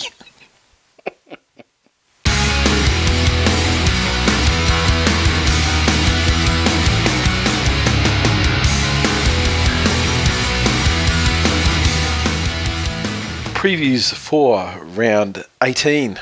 The Rise for Shunter round of the NRL 2015. NRL. Put out your biscuits. Put out your biscuits. So everyone, we implore you. Exactly. I was just going to say, like, you know, we urge, but yeah, we implore you to put out your biscuits for this Rise for Shunter round. Send us photos. Maybe with a sticker or a scarf or something with a biscuit snapped in half. Just please do it for my benefit. If you remember what was involved, Zorbs and all that sort of thing. Like, you know, get creative, sensational. What about if you? Oh wow, we could really get this. Somebody post a video of, you know, you're gonna have to be someone you're pretty close to. Maybe it's your missus. Maybe it's one of your close friends. Are you talking about like axing? Maybe it's your nan. Close, yeah. I don't know. Someone holding one, you know, like an arrowroot or a Scotch finger. Yeah. And then someone windmilling their cock and whacking it. That went in a direction I didn't think. But what's more shunter than windmilling, other than shit?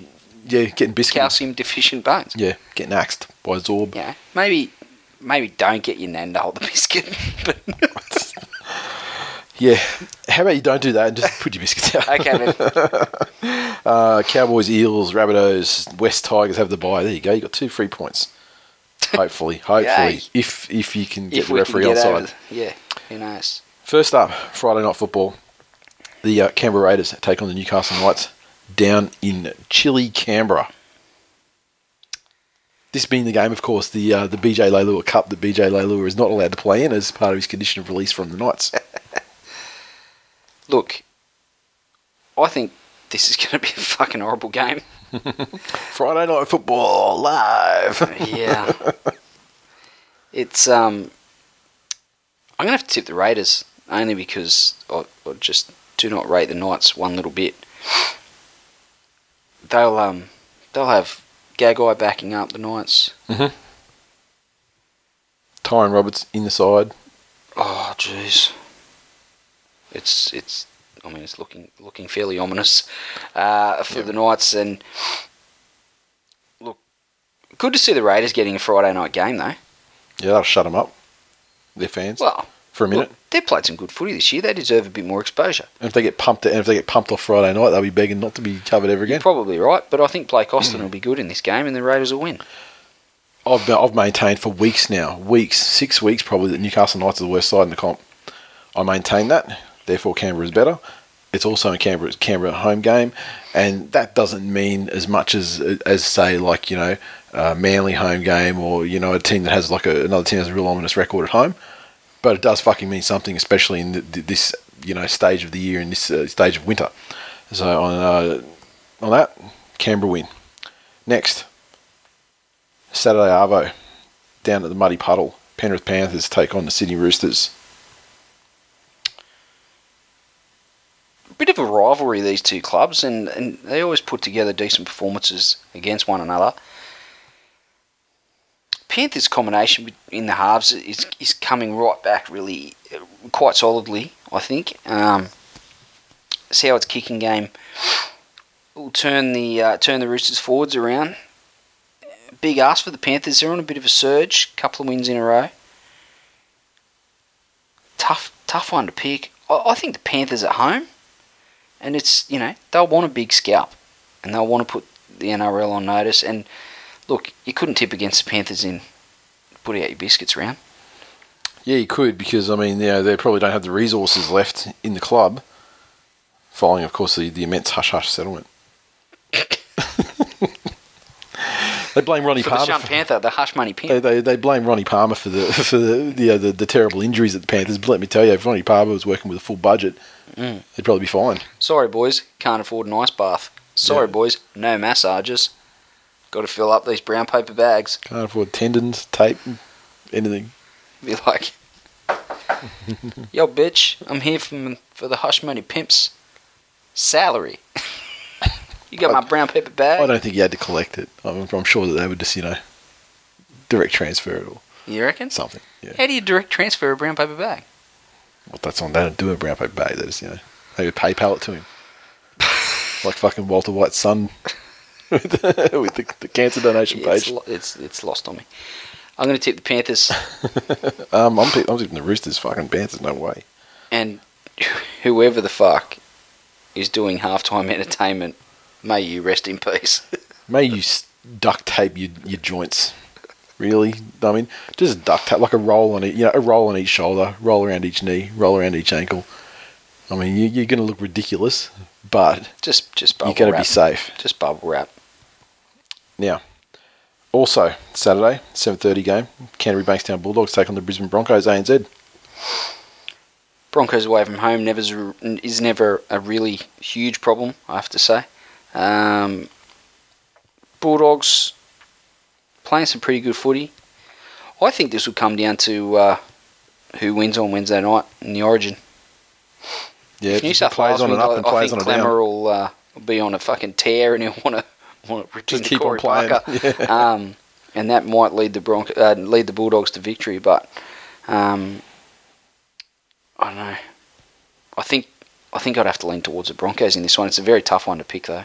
Broncos are better form. I mean, the Doggies aren't going too badly at the moment, but I wouldn't be surprised if they won. But yeah, Orange and injuries, fatigue, sure, and just the mood. If this was at Belmore, I'd pick the Bulldogs by 30, but considering it's not, I'm going to have to lean towards the Broncos.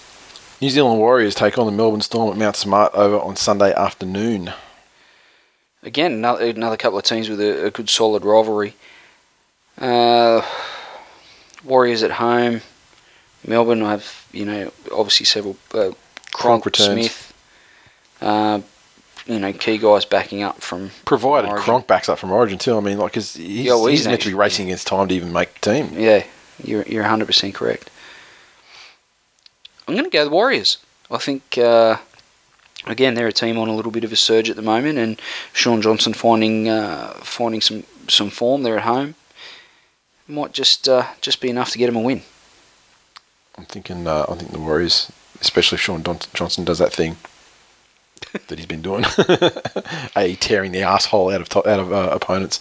The Cronulla Sutherland Sharks take on the St George Illawarra Dragons at the Tip at Ramondis, Sunday afternoon, Channel 9 game. Sharkies with another Channel 9 game. playing Playing a team that can be dragged into their fucking bullshit. definitely. You know what? And then if the Dragons do start getting dragged down to the Sharks level, that's only going to bring out the Benji Marshall try too hards. The game breaker Benji Marshall, Sure. who really just breaks, like you said, breaks the face of children in the third row, rather than the game itself. I don't have any real confidence in tipping the Sharks, to be quite honest. I think Dugan backing up. We've got, I don't know, looking at the Dragons forward pack, fuck man. It's not real. It's not real convincing. I'm gonna have to go the Sharks. Oh, just the words of Willie Mason, just ring in your ears when you look at that lineup. Where's the forwards? Can't see any. You need some good forwards.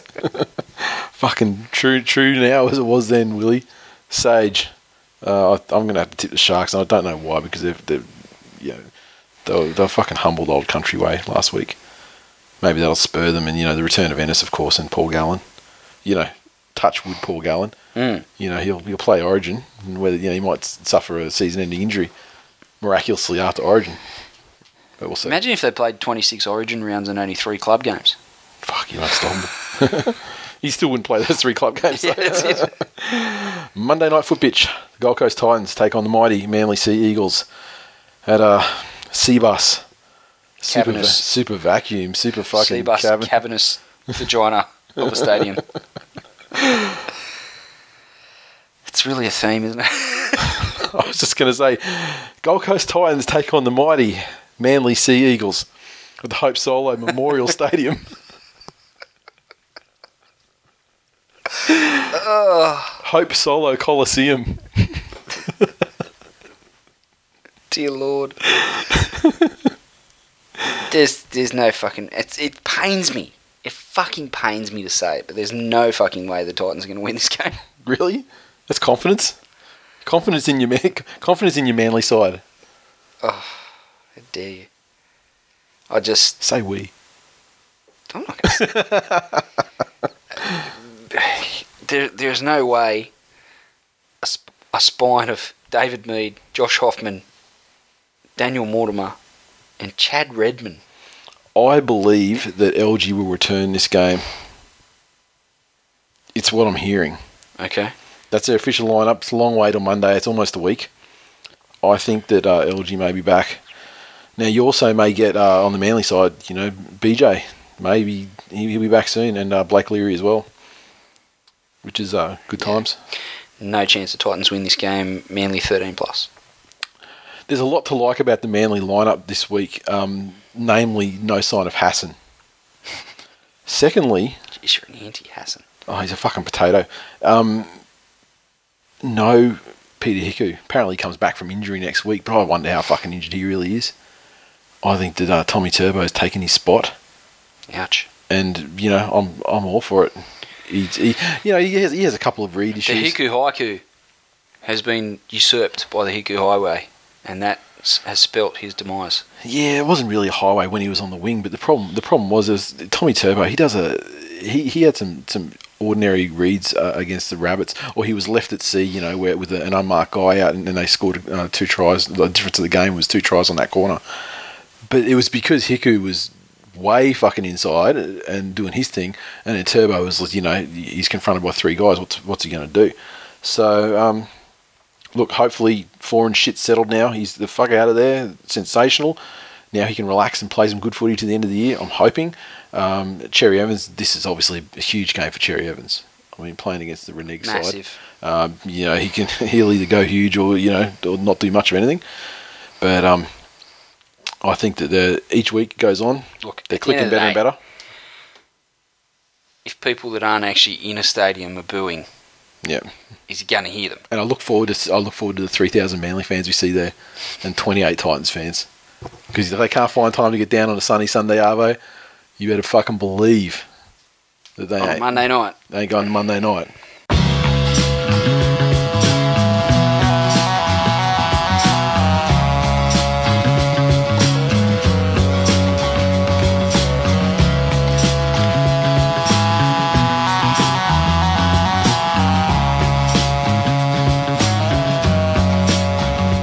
that is full time for episode 196.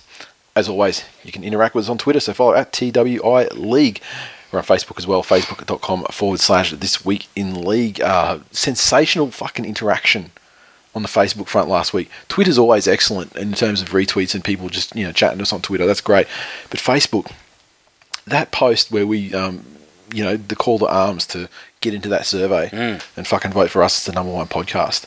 Brilliant. Holy fuck, we must have had like 50 replies on that. I mean, it was just sensational. And just the support from people and the voting from people, just magnificent. Appreciate it. And then the post after that as well. I mean, you guys are sharing shit like motherfuckers. I mean, it's like, you're getting like as many shares as, sometimes you get, comments on a thread, and you're getting like 10 times the amount of shares. You go, fuck. So it's just sensational. iTunes, 3 new reviews. No doubt that this competition as well has brought some new traffic our way. I'll wait to see the end of the month what the traffic's like, but I'm predicting it's going to be the biggest month ever. First, we got our Samarons, if I pronounce that right. This week in hilarity, 5 stars. A very entertaining listen that will make any 2-hour commute fly by. Pity they support the 2 biggest Muppet teams in the comp and feel compelled to defend/slander the 2 clubs everyone else has given up on. P.S. The greatest oxygen thief to pull on an NRL jersey is Scott Minto, #no contest. Fucking dare you. Wow. Scott Minto. It's pronounced Scott Minnow. I love the fact you've taken the time to give a review, but there's so much wrong with it. It's so right at the start, and the 5 star, it's like wonderful. But then it descends into a cesspool of like anti-Tigers and... But that's all fine. I'm prepared. Like, that's, we stick our head up on prepared people to, have a shot. But Scott Minnow, what did he do? Apart from be like pretty much a fucking immortal of the game, I don't understand. There's so many people worse than Scott Minnow, even if we're not joking. Good. 5 stars. I'm glad your rating was better than your headline. From Broncos fan Matt. Thanks for the warm welcome, boys. We'll listen every week. Thumbs up emoji. And finally, we had one from Mr. Shredder, taking time out from antagonising Ninja Turtles. 5 stars. TWiL. Easily the funniest and best rugby league podcast out. They may follow a couple of last place teams, but at least they're funny. Obviously, Mr. Shredder and Samarons are fucking tight. Maybe Samarons put two reviews down. I mean, very similar in content there. Sure. Last place teams. Thank you for taking the time. How dare you? There's only one last place team, I hope you know. Well, hang on a sec. Can we just go back 7 days or so when the Tigers were equal last? Why are you living in the past? Why are you living in the past? Because we're not equal last. You're 2 points behind. It's much more comfortable living there, Nathan, because the future is so fucking hurtful. Yeah. Equal last. That's not a thing anymore because there's a difference of 2 points on the ladder. Not to mention the emotion and general forward momentum. But seriously, thank you very much for those iTunes review, guys. And of course, the best way you can support the show in terms of like our iTunes chart performance is by subscribing to the show, hitting that subscribe button, and giving us a rating and review. Tipping. The round hasn't finished for tipping yet because this Origin game is included in it. As we stand at the moment, though, David Kingston's lead has been slashed to 2, and he has 78 points. Matthew Bell charging up into second place, 76, 2 points ahead of Solzy, Mickus, Ben Diggity, Chris Blackwell. 1 point back, 7th place, Scott Beebe, Bush Lemon, Doug, and Mario Siegs rounds out the top 10. And it pains me to say that in 11th place, 1 point behind the guys on 7th through 10th, Manola Calvete. Oh. You need a lift. Fucking lift. Only. One tip correct so far in the... was as good as a name. I know. Fantasy, the Wendells stretching out Rick Grimes' bitch. They've got the lead now, and I think they won't be headed. One Trick Pony Bobbers, Top China Dragons, the Pool Cues, Warhorse, Too Much Tuners, Felity My Willie, and Fin Train 2.0 make up the top 10. Peak the Ladder Comp, no update this week. DJ X Plane left his laptop at work and couldn't give us an update, and I said, don't worry about it, I'm leading anyway. Put it this way, the more the Dragons lose and the more Manly wins, my score's only going to go up. So, and at the moment, it's been looking good. Our shop, of course, we've got tons of hats and stubby coolers left, so get around those. Short supply of Run TMB and Run DCE shirts. If you're going to Seabus, or should I say the Hope Solo Coliseum on Monday night for the Manly Titans game, and you buy a shirt, I can bring it down and give it to you, hand it to you on the night. And so if you want to do that, let me know. Actually, send us a DM or something on Twitter as well, because I can give you a code to shave off the shipping as well. And yeah, finally, on a sad note, I want to give a shout out. Old mate, NRL CEO, gave us the heads up, and then after this had happened, I was on Facebook later on, and I saw Manly Seagulls themselves actually put something out on their Facebook page about it. He said, "Could you give a shout out to a mate of his, Tom Meets, died in a car accident driving to Wagga after the Seagulls game at Brookie on Sunday. Apparently, he was a staunch Manly fan. Maybe played his juniors. I think he was from there and played his juniors around there. And he said he couldn't meet a more passionate fan. He wasn't a listener of the show, but he'd love to see his name in lights one last time. And his fiancée is still in hospital following the car accident. Wow. So that's fucking terrible news. So, you know, if you're a friend or family of Tom, then, you know, please accept our sincere condolences and best wishes for his fiancée, for her recovery. Yeah, let's hope she, she's obviously, she's got some hard times ahead, both, you know, with her own physical, with her own health, but not only that, but also the tragic, the rest of it back together. Tragic loss as well. Some really hard times ahead for her, so let's hope family and friends rally around, and there's not much you can say. That is an absolute horrific situation. And on that sad note, bring it to a close this week. See you next week.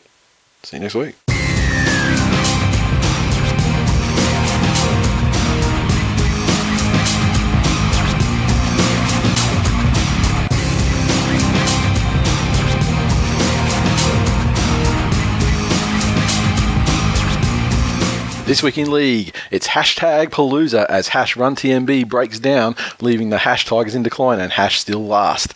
And now that's some hash real talk. Chris Sandows found researching how to... I don't really know why I stopped then. That's not a hard one. It's not. Welcome. Oh, how do we start there? Well, Hope Solo brought us in.